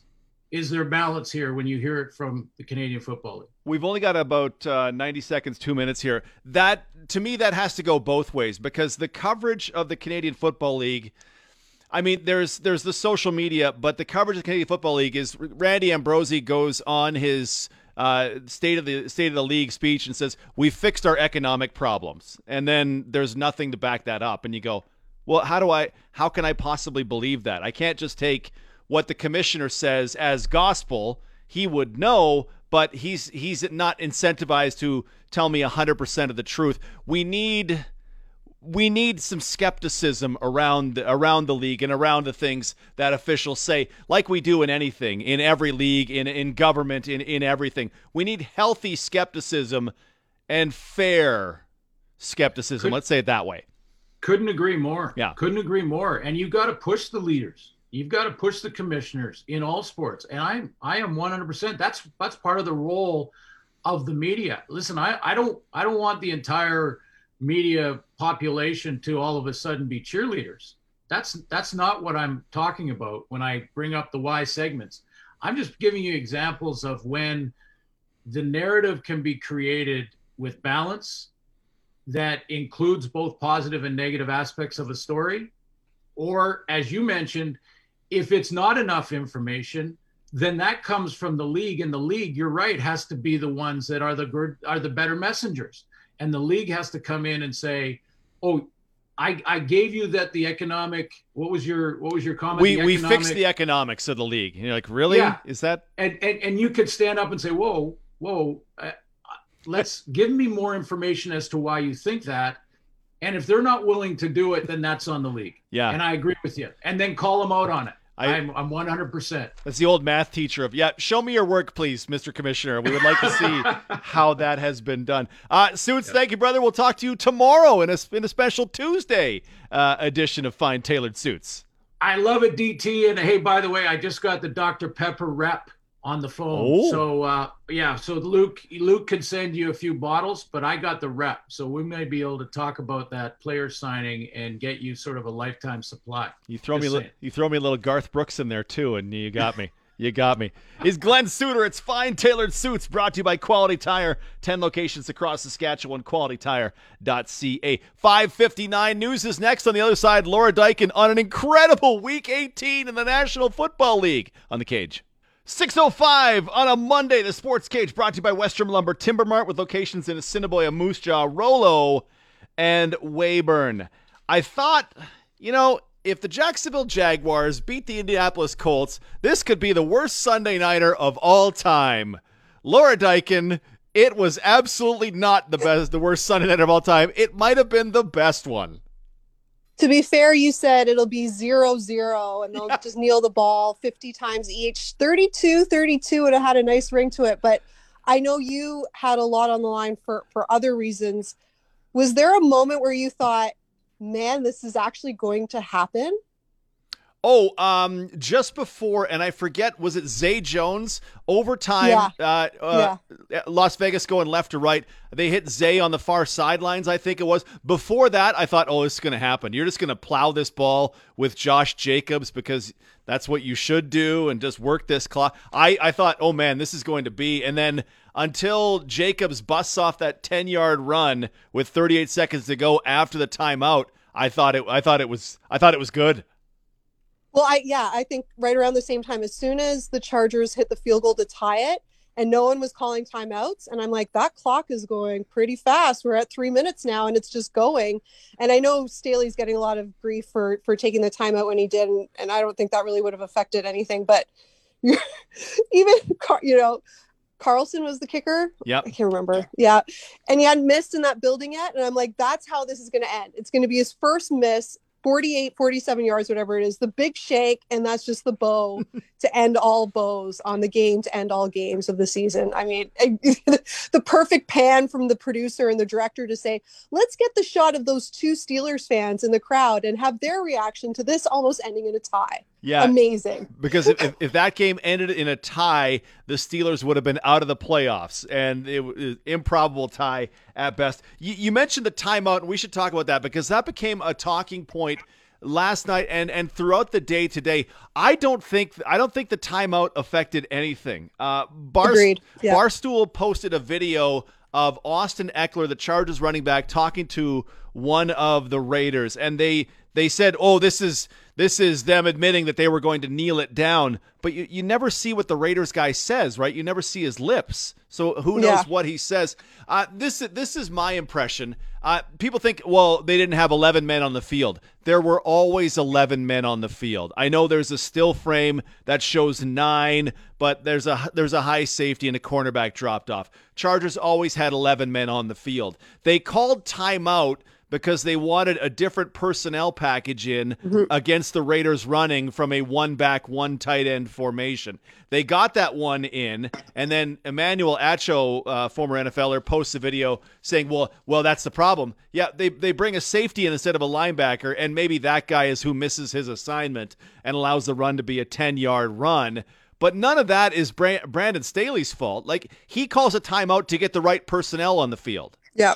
Agreed. And you knew they were going to run the ball anyway, and you're absolutely right. And they did, and he ended up getting, say he only gained 6 yards on that play. Now we're talking a field goal over 50 yards, and that's a little less certain than, one under 50 yards. So I and that's the thing with Staley, and, there's so many moments that they'll look back at the season and be like, okay, we went for it on fourth down here. We went for it, just taking chances all the time. And maybe that's this new era of football that we're kind of getting into. But there were so many other things you could pick out about from that game that you made a quote unquote mistake on, like going for it on fourth down from your own 18. But like enough from that. It's fine. Look how they readily converted 4th and 10s in those final 2 drives. Justin Herbert and that offense would do nothing. Josh Palmer, the Canadian, would drop balls on consecutive plays so they could get to 4th and 10. And then they just kept making plays on 4th and 10. That was incredible. I think it was between the fourth quarter and overtime, they converted 6 straight times on fourth down. And I was glad that, there was that one, I think it was defensive holding that gave the Chargers a new set of downs. I'm glad it wasn't the refs deciding it. I'm glad it wasn't Herbert just throwing up balls, hoping that he's going to get a pass interference call against it. It was like hard-nosed, skilled football. And it's too bad that instead of seeing Justin Herbert and the Chargers, we have to watch old man Ben Roethlisberger play, but so it goes, man. So it goes. I mean, now you're looking at, you're like, okay, well, the Steelers have the Chiefs, like that's over. But I mean, this season, if we haven't learned anything, right, it's anything can happen. Yeah. And I wanted to keep saying throughout the game, well, you just go for the tie. It makes sense for you to just go for the tie. It's very clear the Raiders wanted to pick their playoff opponent, right? If they tie, they would have been at Kansas City. Instead, they're at Cincinnati. The way they were trying, they could have had whatever matchup they wanted. They could have just got out of there without anybody getting hurt, but they went, you know what? They very clearly said, we want to play Cincinnati. They didn't say it in words, but they said it with what they did. And in reality as well, the Chargers and the Raiders are division opponents, and it's no way as a Cowboys fan, you're going to be like, you know what? I'd like to help the Washington football team make the playoffs. That would make me really happy. It's not, everybody's coming out with the Madden quote now and the Al Davis, just win, baby. Like no one's saying just tie, baby, but we were all saying just tie, baby, because they were down 15 points or 14 points with 8-9 minutes to go in regulation, and we're like, there's no way. And it just seemed like every little puzzle piece was going to make this happen. And I was feeling for my Steelers friends that were sitting at home probably pulling out their hair, but just I don't want the Steelers and the Raiders in there. You want the Chargers in there. You want someone to yell at when they're going for it on fourth down, 4th and 7 from their own 18. We need that, and now we're denied that. And you want Justin Herbert. Like, I did not think when they took Herbert, 6th overall, I thought, really? Wow, that I don't know about that, because he did not get better in his last couple of years at Oregon. That dude has been incredible from game 1 in the National Football League. Since Tyrod Taylor's lung got punctured by the doctor trying to give him a painkiller, that's right, Justin Herbert, like that performance yesterday, there's one throw, the Mike Williams, 57-yarder in overtime. He throws that into the tiniest window I could imagine. He is. If you took Ben Roethlisberger and just moved him 20 yards forward, this is who we have. Big arm, great leader, and that dude has some athlete in him as well. He might be a top 5 quarterback in the league next year. Yep, and he's got the weapons around him. I'm not sure who's free agent this year or all of that and what we're going to be looking for in the offseason, but they've got a really good offense around them. They've got a coach that's willing to take some chances and do some innovative things, and it's a tough division. Earlier in the season, it was conceivable that 3 teams could have made it from that division, and the Chiefs weren't even playing that well, and now they're doing their thing, and here we are on the last game, the last quarter, the last overtime of the regular season, and that could have happened as well. 3 teams from the West making it through. But you're right, it's an honor to watch. It's awesome to watch them play, and it's just too bad we're denied that in the postseason. But they'll be back for sure. They'll be back. Laura Dykin at TSN with us on the Western Pizza Hotline. Playoffs start Saturday with the Raiders and Bengals. They wrap up Monday with the Cardinals and the Rams. Pittsburgh, Kansas City, that's the game we don't care about. That one's not going to be any good. Is that the 6th best playoff game so far? Yes, okay. 100%. Number 6. Arizona and the Rams, to me, will be not interesting because Arizona's fallen off, and the Rams are so frustrating. It's unbelievable. They were running away from the Niners yesterday and then went, whatever. And just poop the bed. They poop the bed. That Matt Stafford just pooping. Maybe that's the beauty of that game on Monday, the wild card game.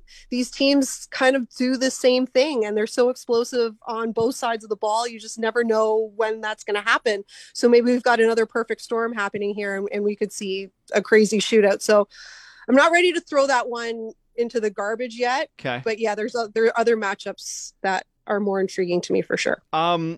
Raiders, Cincy. I'm not a big Raiders fan, but man, Cincinnati in the playoffs between Joe Burrow and Jamar Chase, that could be unbelievable. San Francisco, and of course your Dallas Cowboys. The Cowboys, I mean, the defense comes around, the offense has been there. San Francisco is an intriguing team with how they can win football games in a couple of ways. That's definitely in my top half for the playoff round. That might be my number 1. New England, well, taking the Cowboys may be my into number 1. Yeah. No, the only, you know what, the thing, and as a Cowboys fan, and I think they'll agree that they're happy that they're the 3, because if they do manage, anyway, they avoid Green Bay and at least going to Lambeau if they can win next week until the NFC Championship game.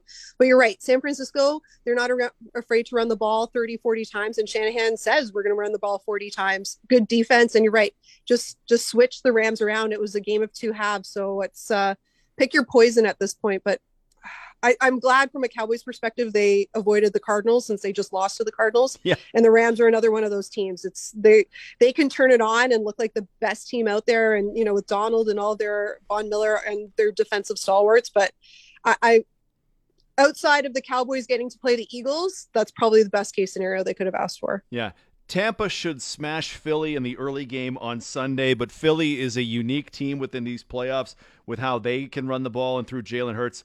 New England Buffalo, I'm here for it because Josh Allen is the most up and down exciting player in the NFL. He could make an amazing play. He could make a ridiculous play. And who knows what New England is going to do. They passed the ball 3 times in that super snow squall game against Buffalo last time out, and they ran it 1,000 times. They could do just about anything. The Saturday night game in the AFC is going to be a really nice one. Well, and Bill Belichick's going to have them prepared, and the Patriots are coming off a weird game where they just kind of didn't look like the quintessential Patriots team that we're used to seeing in terms of not making mistakes, running the ball. Just didn't seem, they had a lot to play for. If they had won and the Bills had lost, they would have taken the AFC East. They'll get all of that ironed out. It's Mac Jones, rookie quarterback, playing in Buffalo, first playoff game. We've got to think there's a lot of jitters, but again, the right guy behind him with Bill kind of saying, look, I've been here, done that before. But again, the Bills easily could have won that game. They weren't running the ball. Yeah. And when they were running the ball, it wasn't Josh Allen doing it. So it didn't really, anyway. Yeah. 4 coaches fired between yesterday and today. Miami getting rid of Brian Flores. The Vikings finally firing Mike Zimmer. The Bears finally firing Matt Nagy. And the Broncos firing Vic Fangio. Which one is the best one? Which one is the worst one? I know I'm not alone in this. Brian Flores getting fired is a real head scratcher because the Dolphins had won, I think it's 19 games over the last 2 seasons, and especially how their season started this year when they were 1-7 and came back in, I guess last week was when they were officially eliminated from the playoffs. There was no quit in that team. Mm-hmm. Fangio and the Broncos is a tough one because I know they got a new general manager in there, and there's always the case of, okay, you're going to make your audition for 1 season, but usually when a new GM comes in, he's going to want to make his own coaching hire. The Vikings may be the most interesting of them outside of Kirk Cousins, just because it's such a talented team on both sides. You kind of look at that division outside of the Packers. It's not there for the taking, but you can definitely make some noise. I don't want a piece of the Bears at all. They need a quarterback, which, I mean, this is on refrain. We've been saying this over and over again for years and years, right? Like it's a job that you get Justin Fields. I just don't know how they can't pick a quarterback. I mean, I guess the Broncos have that same issue as well, right? But from a purely, selfish standpoint, being in Miami for the football season wouldn't be too bad. Yeah. Am I supposed to be looking at it for reasons like that? Probably not. But, and even Tua, like all of that with the Dolphins, it's. The Brian Flores firing, the story comes out afterward that he didn't get along with guys in the locker room, and you go, okay, well, that has to be it, because results-wise, he deserves to keep that job for season 4. So if there's the players hate him in there, then I get this. Otherwise, it doesn't make a lick of sense. No, and he'll get a job. I think Fangio and him will get, they'll be back out there in some capacity very soon, for sure. Especially if like the Jim Harbaugh, I know there was speculation, now the Dolphins will go after Harbaugh, and they pretty much shut that down pretty quick today as well. As my good friend Luke Mullender, who went to Michigan State, says, what's he done? He lost to us in back-to-back years. Congratulations on beating Ohio State once in your life. What's he done? Come on. And then not showing up in the semifinals. That was fun to watch too. Not amazing. The playoffs are upon us Saturday, Sunday, and a Monday night football playoff game as well, as the NFL just refuses to let go its death grip on us as sports fans. We're such gluttons for punishment, Can you see they came out, I think in the US they came out with like the 100 most viewed programs of the past year, and like 75 of them were NFL games. It doesn't matter what kind of football it is. We're just going to sit there and watch it like good little soldiers. Absolutely. So, LD, thank you, buddy. Appreciate you giving us some time on a Monday. Anytime. Next week. Love playoffs. It. I love it. Cowboys win. That's all we're looking for. Laura Dykin, TSN, with us on the Western Pizza Hotline. Dinner time, game time, anytime. A great time to order Western Pizza. Ask your local Western Pizza location about their specials. We have news from the Regina Pats on the other side of the break. It's the Sports Cage on 620 CKRM. Live from the Sports Cage, it's Derek Taylor and the panel. To have your say, call 306-936-6262. Out of town, call toll free 1-866-767-0620. The Source, 620 CKRM. 6:21 on a Monday for Western Lumber Timber Mart. It's the Sports Cage news for the Regina Pats. 8 clubs in the WHL are getting back to action. They're announcing changes to 19 regular season games. Bear with me. Saturday, Sunday's games, Regina was to be at the Winnipeg Ice. Those are being postponed due to capacity restrictions in Manitoba. Games for the following weekend were Friday, Saturday, Regina at the Wheat Kings. Those are also postponed as well. The league says they will be rescheduled at a later date. In their place, Sunday, so this coming Sunday, January 16th, the Moose Jaw Warriors will be here in Regina. That game was originally scheduled for a couple weeks from now. And Tuesday, Calgary Hitmen will be at Regina. That game was actually scheduled for tomorrow, so they just moved it back a week. So we get some hockey. They won't be on the road in Manitoba, but Abby, we get some Pats hockey, and I get to hear Dante again. I was interested when I was reading this, and I was obviously disappointed in the cancellations, but I don't think I've ever seen a league take a game that's down the road and move it up, right? Like I think they're kind of looking ahead going, okay, we should probably get some games in, because first of all, the Pats wouldn't have played hockey for like 2 weeks if they didn't get them some games. They literally would be right off. But so they're taking one of the ones, from later in the month, and they're moving it up till now. And I guess that's probably just to get games in, really. But interesting. So and that's the only game they have moved up. Yeah. Pardon me. They have a game actually. Winnipeg at Moose Jaw, originally scheduled for Wednesday, March 30th, will now be played on Saturday. So yeah, you're right. It's always push it back, but realizing that you're going to run out of time, and if you face that situation where you're playing regular season games during the playoffs, you're doing it wrong. Well, you might as well That's take good advantage stuff. of the fact that right now they can play in Saskatchewan without any restrictions, right? So Yeah. Manitoba, they're like, well, we can't really field some teams because we can't have any fans in there, so we'll hold those off and hopefully get them in later on. So so now we got Pat's Sunday, Love it, and now Tuesday.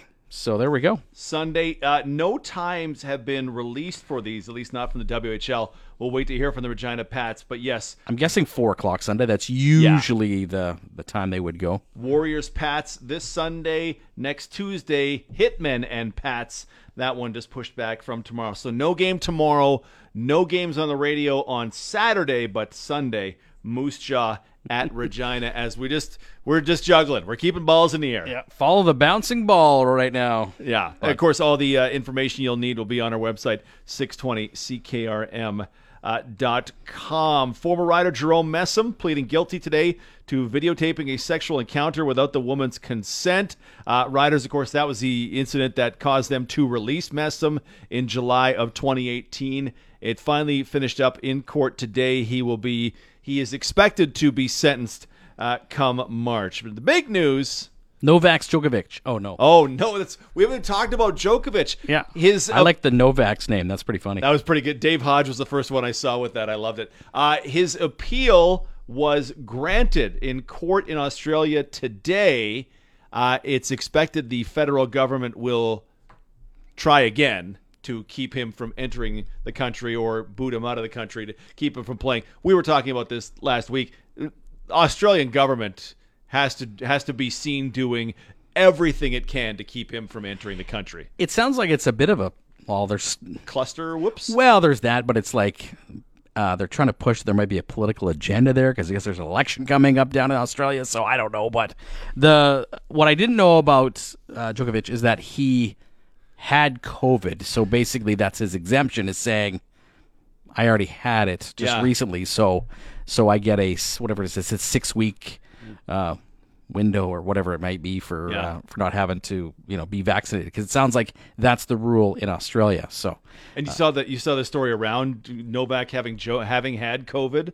There's someone went to search because apparently you can see who is exempt that he had COVID, and then when you check the website 6 minutes later he didn't have COVID, and there's the thought that there's the internet thought that does he have somebody hacking his website to make this work for him? Which, when you have that kind of money, you could probably have that kind of access. Well, he's a Serbian god, as we know. So exactly. So I have no idea where the Djokovic thing is going to go. And honestly, I don't care. I'm not watching tennis, so. Yeah, just the government the government is in a no-win situation. They have to fight it to the bitter end. If the courts overturn them, ultimately, as they have today, it goes on. It would be interesting to see his reception, because this guy is a god in Australia. Like, he's a god in his home country, but he's won the Aussie Open 9 times. Yeah. 9 times. Like, he is the most Aussie Open titles of any man, and perhaps any woman. I'd have to check that, but that's incredible. Like, he would be a hero down there for tennis folks. But would they boo him this time? Exactly. What would happen this time? AC Leonard back for 2 more years. We now wait to see, when is Duke Williams' deal getting done? And the price of Duke Williams probably going up today. Farhan Lalji saying that Lucky Whitehead's deal with the BC Lions is worth $200 this year, $205 in 2023. And if I'm Duke Williams' agent, I'd be like, my guy led the league in receiving, and he has been a longtime star. Well, I hope this league. I hope we wake up to a press release tomorrow to give us something to talk about. Yeah. Oh, it would be so very good. If it happens, we will discuss it. Of course, Glenn Suter's back with us on Tuesday. Arash Madani, Rachel Dory on the NHL. Who you got in the college game tonight? I have Alabama. Alabama walked on Georgia the last time they played. It would be great if someone other than Alabama won, but Nick Saban might just be the greatest college football coach of all time, and it's probably not egregious to say that out loud. So no, he's amazing. He just keeps doing it. So Georgia's my team, so let's fingers crossed. So you were a Thrashers fan as well? Are you I was full Atlanta. Yeah, all Atlanta. Yeah. It all started with Spud Webb, actually. Oh my God, I don't blame you. With all Spud and Dominique and absolutely. Yeah, Hawks, Falcons, all that good stuff. So Bulldogs, here we go. Bobby Hebert, the quarterback of your youth. I love it. It's 6:28. Sports Cage on demand wherever you get your podcast. Thanks so much for being with us. Please do subscribe to the podcast, leave us a 5-star rating and a review, and join us Tuesday for plenty more.